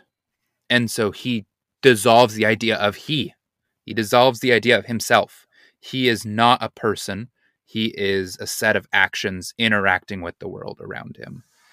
And I think that that kind of self-loathing is at the heart of a lot of alt-right transphobia today, of saying, I cannot accept a sense of self. And so other people who are working so hard towards a sense of self-actualized self are an affront to me, and I need to attack it. I need to chip away at it. I see you engaging honestly and openly with your perception of self and finding joy in that. And I cannot do that, and so I have to take it away from you. I have philosophy that does not allow me to love myself, and therefore I cannot let you love yourself. And that is probably not news to many people that are listening to this. But for me, it was that's what's at the core of that hatred. That it obviously there are other things going on there, but I never would have thought that Rorschach's speech pattern would have made me think about those things. And I just think that Watchmen is a pretty cool comic to spark that kind of stuff. Like, there's so much thoughtfulness in this comic that it leads you to being thoughtful. Mm-hmm. Yeah, that was an incredibly interesting catch. Wow. And this comic is great. I feel like I could spend the next 2 hours talking about it, to be honest, because I feel like, halfway in, we barely scratched the surface. I just... Oh, Lexi, good comic choice. I'm glad you picked this on your own and no one had to coerce you into this. Yeah, okay. So we are faced with a choice. Do we want to keep talking, or do we want to look at some of these listener questions? I can go either way. I feel like, for me, maybe the listener questions could spark some pointed conversation. Yeah. I think the only character we didn't talk in depth about was Ozymandias. Maybe a little bit about Night Owl, but we'll get it. I think the questions can help guide us in the right direction. Okay. Little heads up. The first question in our docket is pretty angry at Watchmen for existing. I went back and forth about whether or not to include this question, because we try to be a pretty positive podcast. We just kind of talk about the things we love. But Watchmen makes a lot of people mad just for existing. And I thought it would be interesting to read that off and then kind of give our thoughts on it. Okay. All right. So I can read the first question. This is from Mason Gonzalez. It says, "Howdy, party people. Still love the show. Got a few questions for you. Don't have to answer them all. Please don't call me a moron for thinking some of these things, at least not on mic, please. Do you feel that Watchmen had a more positive or negative impact on the medium of Western comics as a whole in the long run?" And Mason gives his thoughts, which he says, "I feel it was more negative than good. While yes, Watchmen is deep and thematic and says many important relevant things, since it came out, if a book isn't a Watchmen-esque or a straight-up rip-off, it is not praised or respected by anyone who isn't invested in comics culture. The only way for people outside the orbit to be interested in a comic is for it to be like Watchmen, and not every story can or should be that. Otherwise, if there are 500 Watchmen clones, none of the copies or the original are special anymore. But no, to mainstream media and especially snobs, if you ain't deconstruction, you're not worth the paper you're printed on, and you are a buffoon if you like this stuff." So let's tackle that first one. Do we agree that A, the perception of comic books is that they are not worthwhile if they are not Watchmen, and B, do we fault Watchmen for that perceived perception? Can I start as the Yes. as the quote unquote amateur? First of all, thank you for your question and your point of view, because I do see a lot of your points. For me, I feel like as someone who, I love to say that I'm an amateur in this, but I've been doing this podcast for 2 years, so I guess I can't really call myself that anymore. But someone who is constantly being exposed to new comics, I feel like for me and my individual experience, I have never found anything that's like this before. I feel like each comic is special for its own reason. I feel like each writer and artist brings something different to the table. And I feel like for me, and to kind of pull from a bit of your question, it says, do you feel that Watchmen had a more positive or negative impact on the medium of Western comics? I feel like, so I watched a really instructive YouTube video that Dallas sent me that I thought was really interesting. And it kind of made the point that, of course, I wouldn't know because I didn't exist in the 80s, unfortunately. But before this, the kind of quote unquote dark, negative, gritty comics and superheroes didn't really exist. So I feel like it did open a door for a lot of what we have now. Like, whether or not you view that as good or bad, like, this for sure shaped the direction of comics and where they were going and where they are now.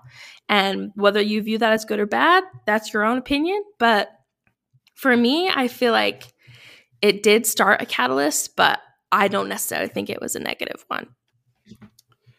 It's interesting because this will happen. It happened with Watchmen here. It'll happen in other medias too, where when you get something that is so successful and so renowned, you're gonna want to copy it, because ultimately, at the end of the day, it's art, but also we are making art in a capitalistic society, so it's all about that final dollar.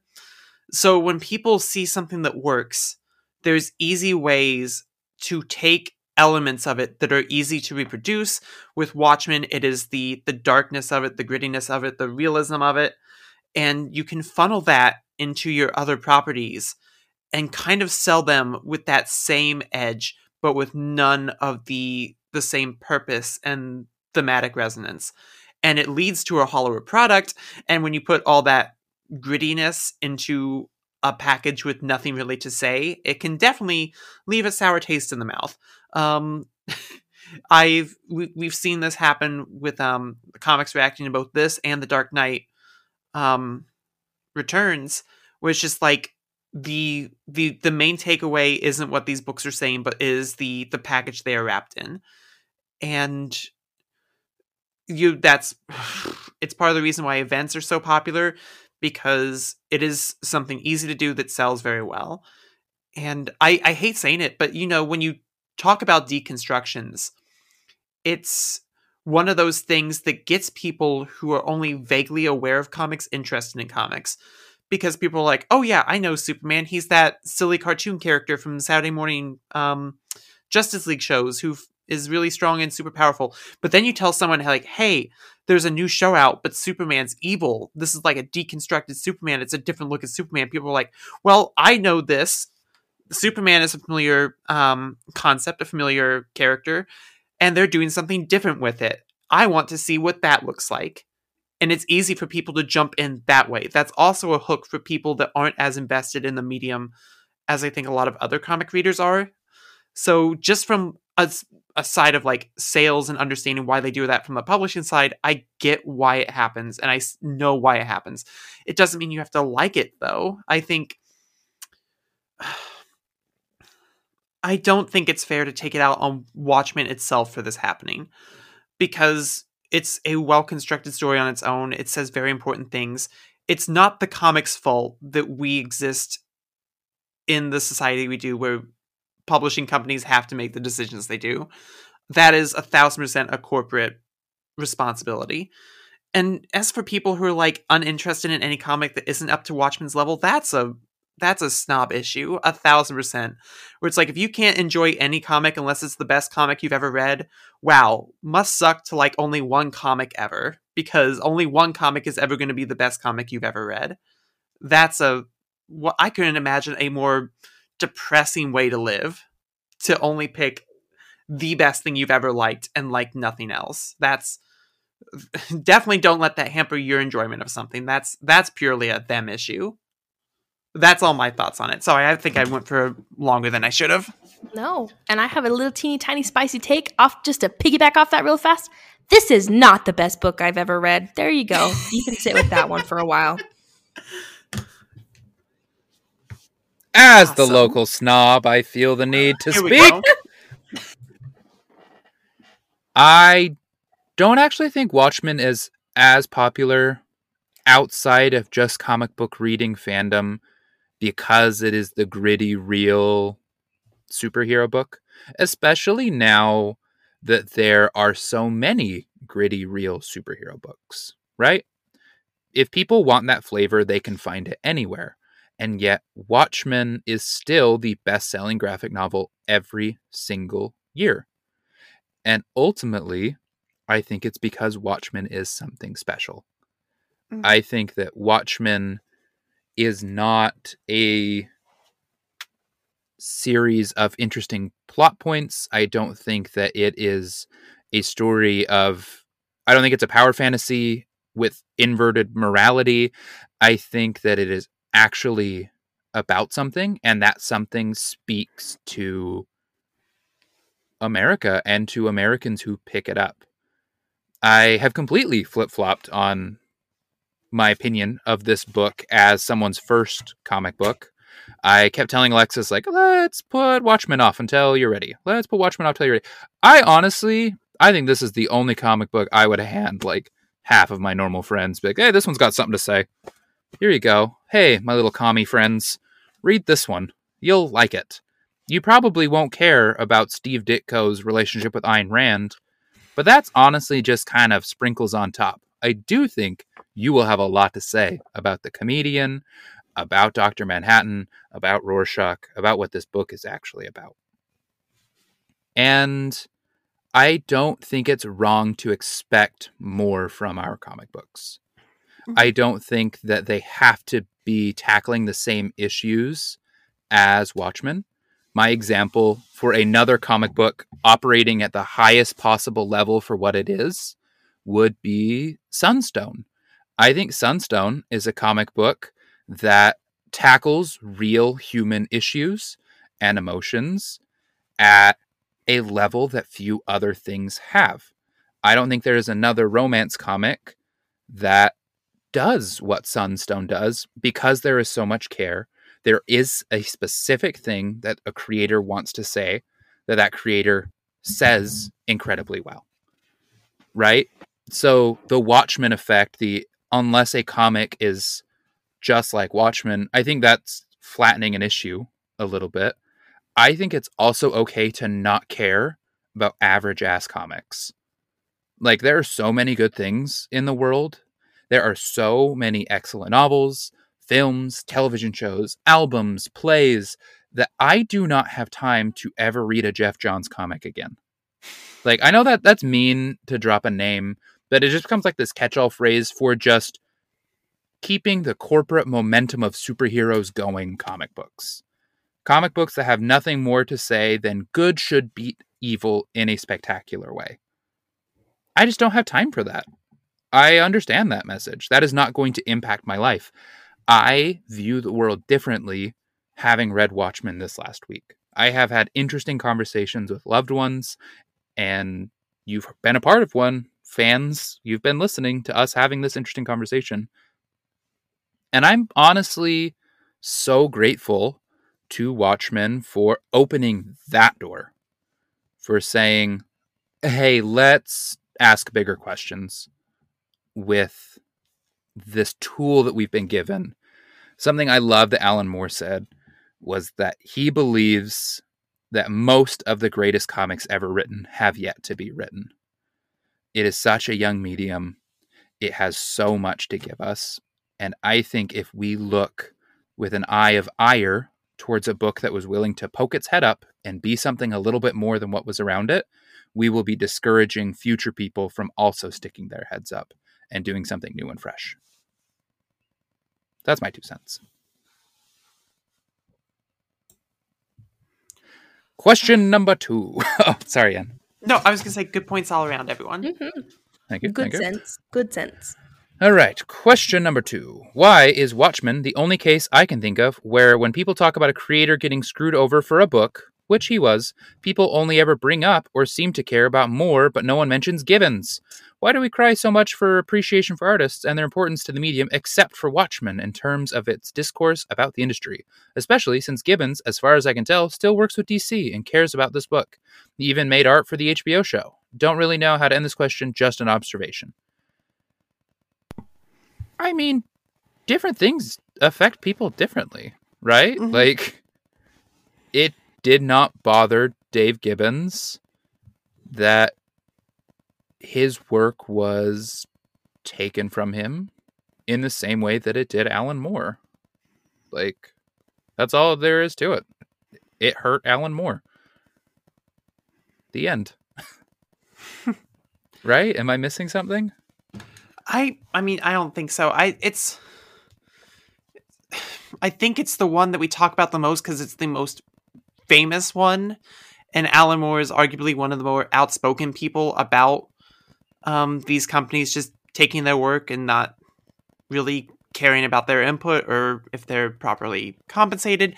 It's an issue that needs to keep being discussed. I remember because I think the biggest one recently was we were just talking last year about Assad Ribic's work being ripped off for Love and Thunder and not seeing a dime for it. And we got David Aha's work was being ripped off for the Hawkeye show and he had no idea it was happening. It's still something that's happening to this day, and it should be as frustrating every single time. I don't think it's a zero sum thing where it's like we have to be mad at one specific thing or nothing at all. It's like we can be mad at all of it. We can be mad that these creators aren't being properly compensated. It's like just because Dave Gibbons is still working with DC doesn't mean he's not still mad about this. It just means he's a man who needs a paycheck. It's like, we'll work for money. Thank you. I would also point out, Alan Moore has given all of his royalties for Watchmen to Dave Gibbons. Like, he signed them over years ago. He has not gotten a penny for Watchmen in decades. So, all of those, Watchmen is the best-selling graphic novel every single year, all goes to Dave Gibbons. Every single year. And I would also point out what creators are mad. Jack Kirby, mad. Bill Watterson, mad. Alan Moore, mad.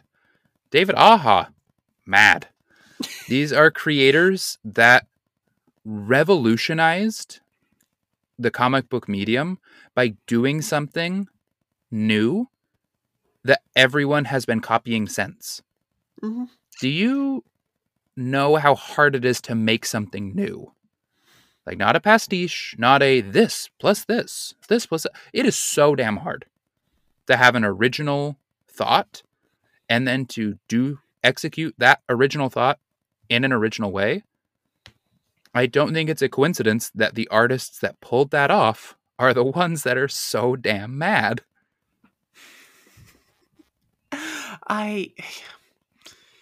Yeah, that sums it up pretty well, I think. Lexi, do you have any thoughts about this part of the question? I don't think I can speak on this one because I don't know any context about it. So Alan Moore's pissed and quit comics.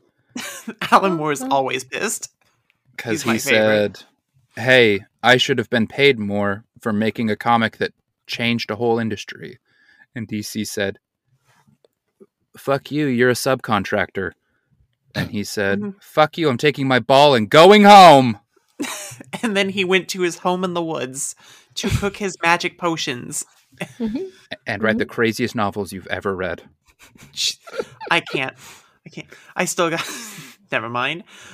Can I read this next one? Because I was reading ahead a little bit, and I'd like to jump on this one. Yeah, get it. Okay. So, why do people who love comics love just praising and brown-nosing Alan Moore and other writers like him, Morrison, Kirkman, Sue DeConnick, Simone, Ridley, Brubaker, Warren Johnson, Zdarsky, etc., when as far as I feel, they don't respect or even like people our age who love reading comics of all genres, especially Moore, who always calls people like us idiots or babies for liking these things. I'm not saying they're bad writers or that they shouldn't be writing. They're geniuses smarter than I have ever been or ever will be, but why the praise from people we know they don't respect unless you have a big enough following to warrant them talking to you so that you can hype their books?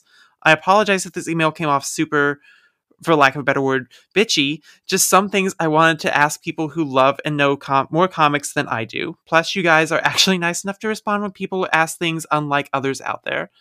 Okay, first I'm going to say, Mason, is thank you for writing in. We appreciate your opinion. Just so you know, I'm gonna ramble for a little bit. And I know that Dallas is going to have some things to say here too. I do not think we have the same definition of respect, or I think we put a lot of impetus on social media interactions with writers to be their true feelings on the matter. I don't think that there's a single person you listed here who doesn't want to make a book that someone's going to love. I don't think there's a single writer in this list who isn't trying every day to write a comic that someone's going to take home and say, this is my favorite book of all time. I think there are people on this list, though, who will definitely say, shut the fuck up if you come at them with like, hey, do a powerbomb with suck ass. I hated it. I think they will do that. I think I don't understand where that aspect of the comic is coming from. I'm not sure if you've had personal bad interactions with these people, especially like Kelly Sue DeConnick and Gail Simone, who've shown nothing but like love for, at least from my perspective, love for this community and these people in it. But I wanted, because that's kind of nebulous to me. I'm not sure where a lot of that's coming from, to be honest. So I can't say too much more there.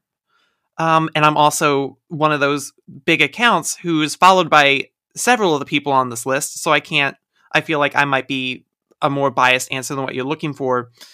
But I will go off this point you bring up about Moore, who always calls people like us idiots or babies for liking these things.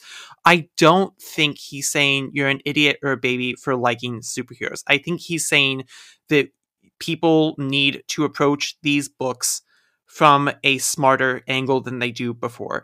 Their hero worship is a huge factor of Watchmen that we did not really get into. There's a reason why you go through the extras when the original Owlman or the original Night Owl is talking about like, I wish we would have stopped it before because now it's too late. I think there's an easy and direct correlation that you can draw between things like hero worship and more real life and disastrous philosophies like nationalism, where it's you devote yourself purely to an idea and the fact that that idea cannot be wrong, that that idea is perfect and that idea will keep you safe and keep you comfortable, and you don't even realize that you've lost all control until it's too late. I think using the Minutemen and the Watchmen the way this book does is a direct response to that. It's Alan Moore saying you need to be a responsible consumer. You need to think about what you're reading, because even characters like Superman have messages that will change based on the decade. You will have a different Superman being written by John Byrne than you will Superman written by Grant Morrison, because a character will reflect the politics of the person writing the book. You need to be able to not just take everything a character says at face value, because if you decide if Superman can do no wrong and he can't steer me wrong, you will follow him into the abyss if someone is writing him to guide you into the abyss. It is not them calling you stupid. It is them saying, please read these books like they are books. Do not take these characters as modern gods. This is not the second coming of Jesus. Please remember that these are books made by people and people have agendas. Keep that in mind. And I don't know. It's Dallas, do you have anything to add? I think you hit it pretty well. I want to talk to a certain kind of comic book fandom that exists on the internet. that feels an entitlement to unfettered access to real life people because those people make art that the fan enjoys. These creators don't owe you anything. Like they don't owe you their time. They don't owe you their conversation, their energy. They already give you so much in this artwork. Something I love, I've referenced it a few times on the show now. There was an interview with Bill Hader where he said that he and his friends had a tradition where after every movie, they would go out to a diner and they would tear that movie to shreds, talking about how stupid it was, how bad it was, all the mistakes, all the plot holes, all the this, that, and the other. He said, and then he wrote his first screenplay and realized how hard it was, and he was never interested in doing that and going to that event at the diner ever again. I don't think we as fans understand what someone like Daniel Warren Johnson, I cannot believe his name is in this email, something like Daniel Warren Johnson does when he just pours his heart out on the page. He makes all that artwork. He spends hours every day drawing that, writing that, coming up with that, being emotionally honest with himself and showing that to you. And there's a sense of like ownership that he should give you more. I don't agree with that. I don't understand the animosity as well towards creators not engaging with people who are unkind to them. Right? This idea that unless you're a brown noser, these people don't want to talk to you. I don't know. Like Anne, I feel like I might be biased here, but I've talked to people in your list here, and they're incredibly kind. And if you just talk to them like human beings, they talk back like human beings. But I feel like if anyone approached me and was like, I don't know, like people come for Dan Slott all the time, like, hey, you fat fuck, you ruined Spider-Man. Like, what the hell? How could you ever talk to another human being like that?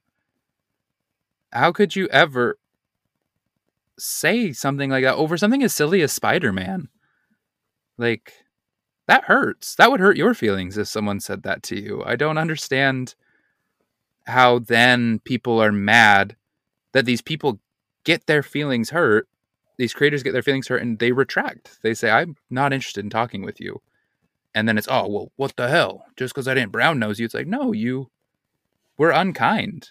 Like, if you said that to anyone in real life, they would retract as well. You don't have a relationship with these people because you bought their comic book. And you're coming into conversations assuming that you do have that relationship.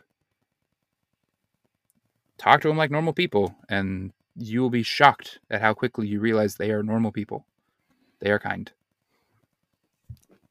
Thank you. That's exactly what I was hoping you'd say. Lexi, do you have anything to add? I just a little piggyback. I just feel like bottom line, comics are a medium that are very personal between each individual consumer. Everyone's going to have different opinions. Everyone will feel spoken to in a different reason for a different comic. And also, I completely agree with what Dallas has to say. Like, these creators, these people, these individuals who have families, homes, lives apart from their job as comic book writers and artists, they don't owe us anything. Like, they don't care. I'm sorry. Like, if you want to go in their Twitter DMs and say like, oh, you ruined Spider-Man, okay, don't read it. You're not going to affect them in any way. And you being mean is just an internal look on you as a person. That's all you're affecting is yourself and making yourself a nasty individual. So that's just what I think. Just in normal life too. Anybody, with anybody, just be nice. There's literally no reason to be mean. Thank you, Lexi. You. I was going to say, I would like to point out that I have personally never brown-nosed John Ridley, ever. I've been very vocal about the fact that I think what he's doing with Renee Montoya right now is a crime. But here's the thing. I'm not going to go in his DMs and be like, hey, you personally disrespected me because you have a different take on Renee Montoya than I do. I'm not going to go into Joshua Williamson's DMs and say the way you used Black Canary and Deathstroke Inc. was borderline misogynist, and I hate it. I'm not going to do that because it's like, just because someone has a different idea of what a character should be doing or how to use that character than I do, doesn't mean they're trying to intentionally disrespect me. It just means we have different perspectives. And also, I don't know all the behind the scenes why this is happening. I don't know why John Ridley's like, hey, Renee Montoya, super mega cop, actually. I don't know why Joshua Williamson is like, Black Canary would be a great sidekick for Deathstroke. It could be something like, hey, I wanted to sorry, I can't talk. I got flustered and now I can't speak. It could have been something as simple as I wanted to write Black Canary and they would not greenlight a Black Canary book, so I put her into something that they would greenlight. It could be something that innocuous. Exactly. It's just because you don't see it from that perspective doesn't mean they're intentionally trying to piss you off. I also would just add my 2 cents. Like, if you think you could do better, go do it fucking better. Like, okay, start writing comics. Become the level of comic book writer that can approach something like Watchmen. Until you can look Alan Moore in the eyes and say, I'm as good as you are at writing comic books, and I think you're the dumb baby. I really, like... That's my I don't goal. know, man. I don't know. Yeah. Sorry, Mason, just so you know, anything we've said here, we're not taking it out on you. I think that the emotions you're feeling are valid, and I just wanted to explain why we feel the way we do. Yeah. Do we want to read the next question? Yeah, Lexi, you got this one, right? Yeah, because this is a fun question. Okay, so it says, hey, Watchmen watchers. Hope you enjoyed watching the men. I don't ever enjoy watching the men, but thank you for that. They're quite gross. You get to recast one of the Watchmen with a Looney Tune playing the part. Who would you pick and why? XOXO Juniper. Now we're in this real, is the money right here. This is the real question that we've all been waiting for. I could probably recast every single one of them. First of all, the comedian is Yosemite Sam, and nobody can change my mind. Rorschach is Elmer Fudd. Oh my god. Oh, Dog caucus and Owie. This morning, Coyote wed on Boast's stomach. and The city is afraid of me. I have seen its true face. Okay.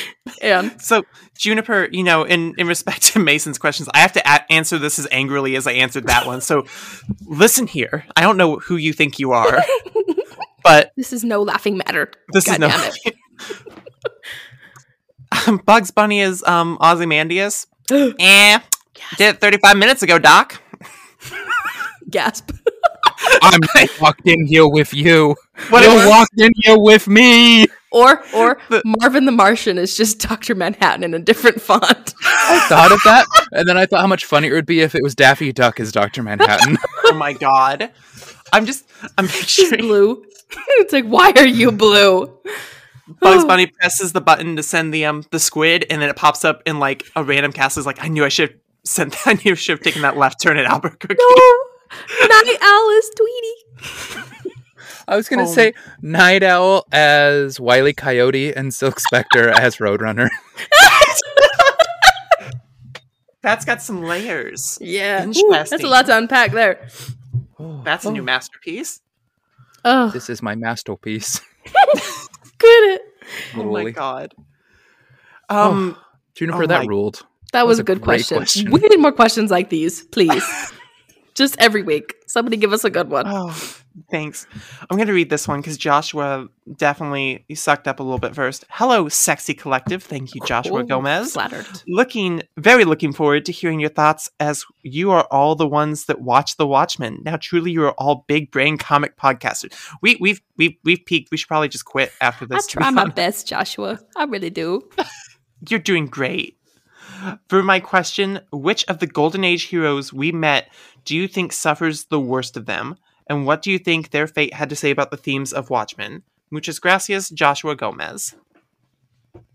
Which, I believe he's asking, like, which of the original Minutemen had the worst fate? Yes. I think it's, I want to say, personally, I think it's Night Owl, because he got his skull beaten by the very thing that he lamented about in his book, where he's like, if we had just stopped sooner, wouldn't have had a gang of hooligans come beat my skull in on Halloween night.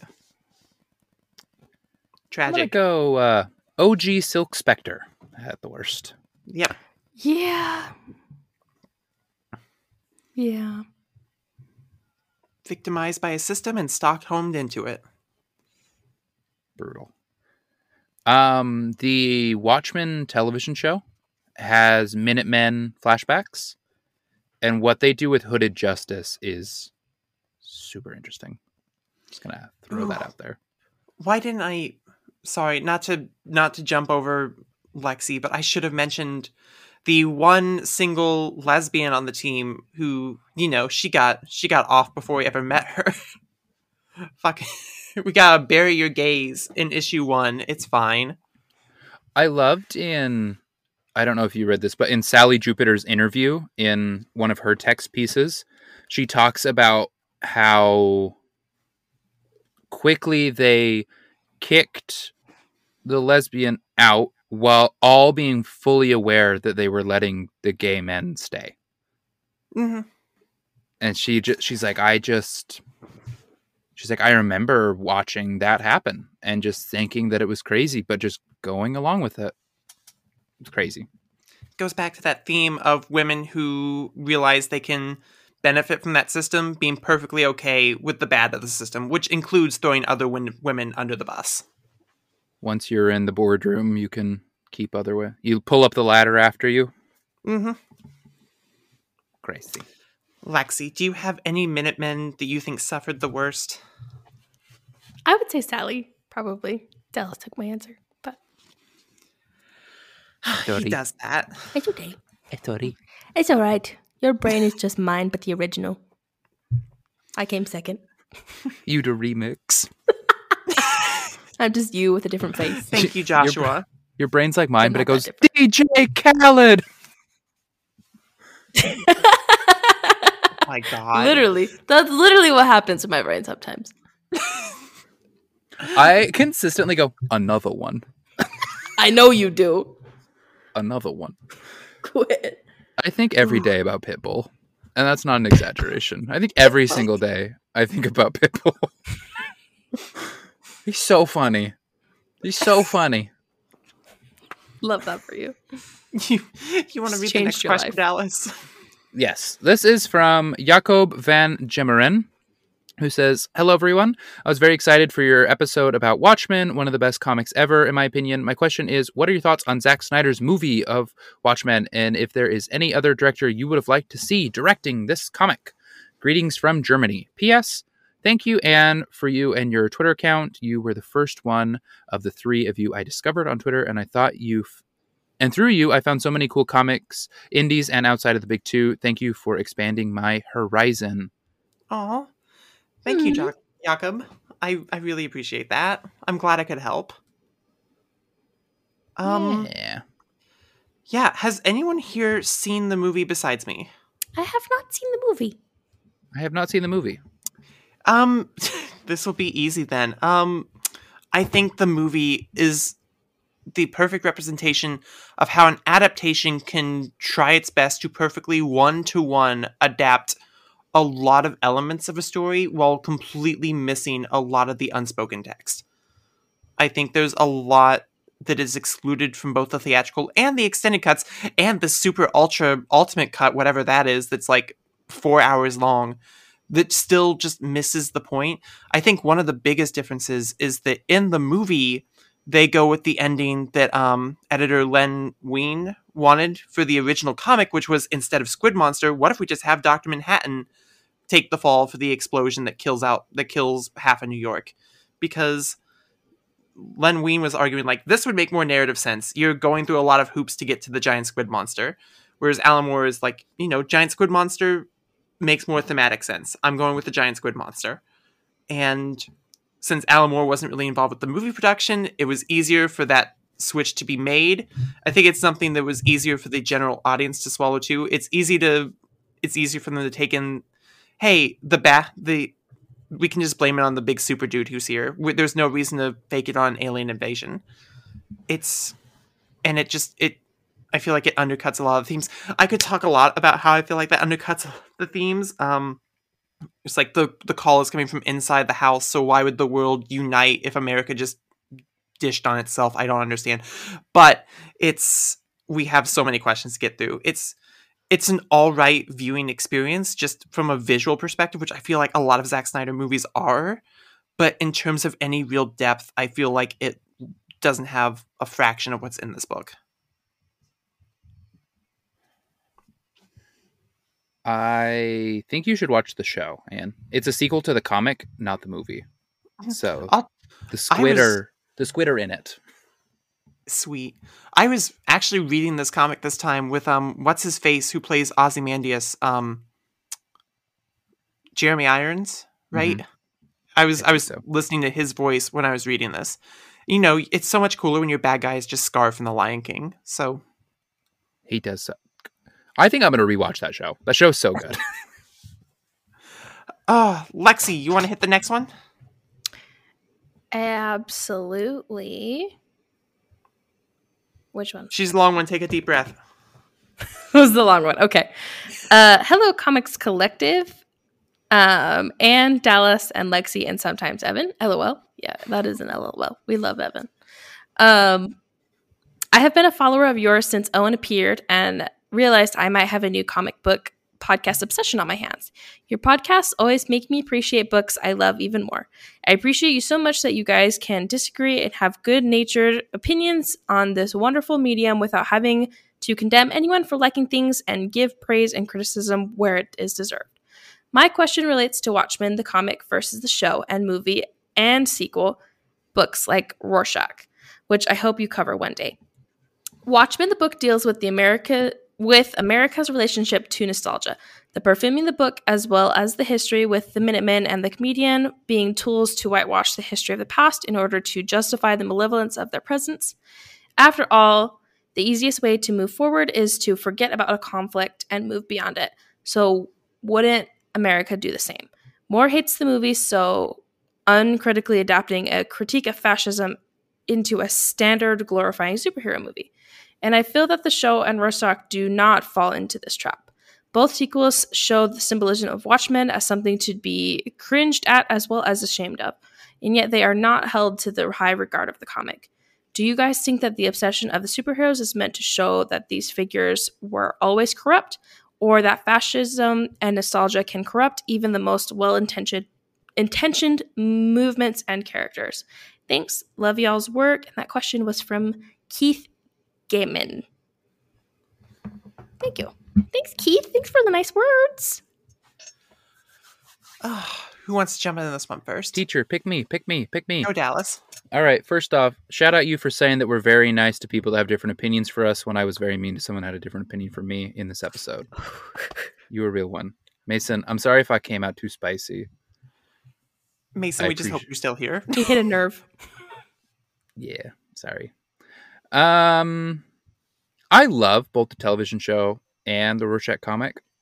And I think it boils down to something that Tom King said in an interview where he watched that television show and realized that it was the perfect sequel to Watchmen because it realized that Watchmen was a language whereby you used the tools Alan Moore gave you, like a reflection on the past, a strong 2 feet in the medium it's being told and a critique of America in your moment, and thus created a beautiful art piece. And so he took that same approach in his Rorschach book, which serves as a very interesting commentary on our exact moment and what fascism and alt-right, an alt-right character like Rorschach would look like in this exact moment. So I think they're successful because they understand the spirit of what Alan Moore is doing, whereas I think Zack Snyder and things like Before Watchmen or Doomsday Clock fall short because they try to adapt the letter and internal legacy of Watchmen rather than the language of Watchmen, if that makes sense. Mm-hmm. Wonderful. I'll take your word for it. Great. Yeah. I need to watch the show. I think it'd be really fun. Oh, it's so good, Lex. Maybe that's will be Carson and I's next binge watch, because we just finished The Last of Us and we're kind of sad. Do it. And then let me know if Alan Moore is right or wrong, because he also hates the show. No. Okay. It's a vibe. Sorry, I'm Alan. gonna let that go, Dallas, because we have so many questions to get through. Yeah. I think you answered it perfectly. Great. Next question is from April Coyle. Yeah. For the Watchmen episode, as much as I love Alan Moore as a writer, he is not particularly known for his writing of women. What are your opinion of the women in the story, mainly the 2 Silk Spectres? Are there any other women? LOL. Can't wait to listen. Lots of love from April. P.S. Your Mr. Miracle episode changed my life. Wow, that's some high praise. That's incredible. Thank you so much, made my April. heart warm. I talked about it a little bit earlier, where it's like I understand, or at least I got a message coming from these the way these 2 female characters were used that I think says a lot about our society. But I think there's a difference between using female characters as a vessel for a message versus actually making them real fleshed out characters. I think you can have one and not have the other. I think that's possible. Neither one of the Silk Spectres really left any sort of imprint on me in terms of just characterization. I see them specifically as tools for that message. And it's just the ways they've been utilized. I've just seen so many times before that it feels very tropish at this point, using a female character who gets sexually assaulted as a metaphor for how bad the patriarchy is towards women happens almost every single time it's mentioned in any form of media ever. So it's like, I get it, but it's trite and played out. If your trope was invented in the Hebrew Bible, it might be time to rethink it. Mm-hmm. I would say it's one of the only things this book does not do cleverly. It's one of the few things it's like, this book is like, we will tackle this exactly by the book. Yeah. And I feel like you also put it perfectly earlier. So I feel like that it's a really good answer to that question. Yep. Thank you. Mm-hmm. Okay. Well, I hope that's a good answer, April. Thank you so much for writing in. Hells yeah. All right. We got 2 more. Zach, right. I can read one. I think it's been a minute. Zach writes and says, all right, collective. Despite not having read it, I still feel the impact of it, but I do not know that Moore's original idea was to use... but I do know that Moore's original idea was to use Charlton Comics characters like Blue Beetle and Peacemaker and all that, but with some altered characteristics. So, my question is, if you were to make a story for any company with a Watchmen-style reiteration of characters, who would you have in it? Also, what's your favorite analogs, parodies of other characters in any media? Cheers for the entertainment, Zach. I have to say off the top, one of my favorite parodies of a character in any media is the Spaceballs Darth Vader. I think he is hilarious. And that's all. Or just any of the Spaceballs movie. That movie is hilarious. And no one could change my mind. I love Dark Helmet. Yeah. Mm-hmm. Or the Wookiee dog. Love that thing. I don't even know what he is. Gosh. God bless Mel Brooks. I don't know if I have any group that because it's like thinking about different ways characters have been reinterpreted. I can think of so many that have already been done. Like I can think of the X-Men. I can think of the Avengers. I can think of the Teen Titans. I shivered because I realized the first thing I thought of when I pictured a adaptation of the Teen Titans was in The Boys, which is a lot. The comic is a lot more than the show. But I don't know. I think one of my favorite parodies of ever... I can't talk again. One of my favorite parodies of any character is definitely Irredeemable, and how the plutonium plays on Superman. I think it's the only time that an evil Superman clone has ever scared me shitless. It's a good comic. I'm excited to cover it one day, but that's gonna be my answer. I love Grant Morrison's parody of Watchmen using the Charlton characters in Multiversity. Lex, remember the Pax Americana issue of Multiversity? Or did you just black all that out of your memory? I think I blacked all that out of my memory. Smart. Well, good play. One of the issues of Multiversity was Grant Morrison making fun of Watchmen. I love that for Grant. Because Grant does not like Watchmen. Good for Grant. Grant is entitled to their opinion. It's a kick-ass issue of comics. Grant, I don't think I agree with you on the Watchmen hate, but I do love you, so shout out you. Lexi, how about you? Oh, wait, no, you already answered. You said Dark Hamlet. Mm-hmm. Yeah. Comedy gold right there. Okay, next question. Oh, awesome. Thank you, Zach. Yes, thank you so much, Zach. All right, next question is from Morgan Miller. It says, Watchmen questions. What is the biggest misconception of the lessons from Watchmen that you all have seen? Or what do you think could be the biggest misconception someone takes away from a first read? A lot of stories are definitely products of their time. I could see how Watchmen can be viewed as such. Do you think there are any parts of the story or messages that could persist no matter the context of our society? I feel like Dallas put that perfectly earlier. It's actually a little bit more scary on point these days than it might have been a little bit ago. And also a scary misconception that people get is that Rorschach is a good guy. That is wrong. That is very frighteningly wrong. Dallas, how about you? Anything to add? I think I said it earlier in the episode that people glaze over the solution to the problem that is inside the book. So this idea that Watchmen is an inherently nihilistic book is a misconception, I think.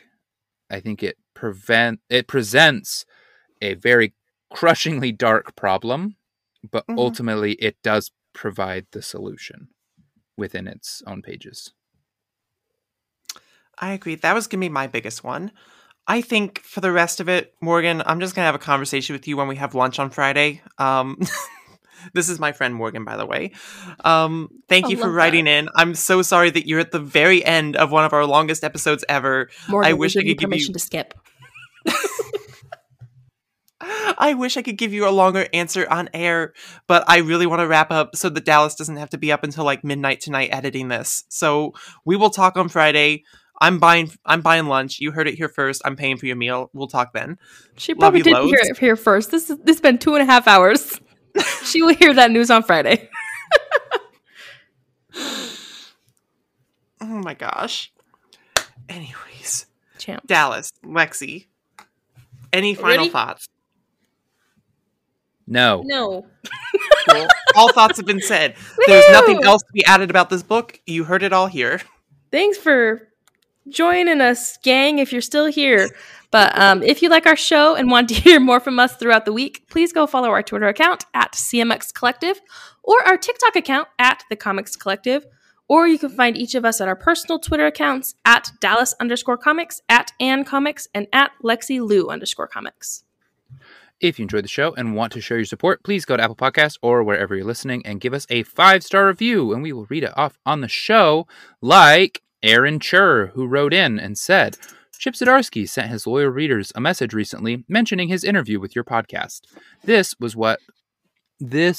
is what the first I'd heard of your podcast. Your interview with him was great and inspired to scroll through your stream for more interviews. The next first standout was your conversation about Calvin and Hobbes. Spoiler alert, it was wonderful. There are a few highlights, standouts, but the number one thing that inspired this response was, totally paraphrased, Calvin and Hobbes is the only thing from my childhood that is able to be enjoyed today, or something like that. It stood out because it is true and well said. Pre-paraphrase. Transformers, Thundercats, G.I. Joe, the list goes on and on. Yet Calvin and Hobbes reads just as well today as it did yesterday, if not better. After writing this, you will be getting a 4-star/5-star rating on Apple Podcasts. So just wanted to say hello. Great interview, great conversations. I'll be tuning in to see what else you've got coming. Currently have your Kelly Thompson interview queued up and ready. Hope you were doing well. Thank you. And 41 Marcus wrote in and said, great podcast. The episodes always feature a thoughtful and positive discussion about a diverse selection of comics. Their recommendations and analysis are helpful for me finding interesting new creators. Thanks, Awesome. everybody. Yeah, thanks, Aaron and Marcus. And finally, feel free to email us with your questions or comments for the show at thecomicscollective@gmail.com. If you didn't hear your question read off on the air this week, I am sorry. I did not put repeats into the script this time. So a lot of people asked about adaptation. A few people asked about our misconceptions about Watchmen. And we love you. Thank you so much for writing in. It's just, we're becoming so popular that we get a lot of emails. And we're just trying to keep these episodes somewhat contained. As we have a 2-hour and 40-minute podcast that we're rolling out here. We might have to start putting a cap on the question sizes. Just keep them down. We're celebrities. Just kidding. But we will see everybody next week for our episode on Dallas's pick.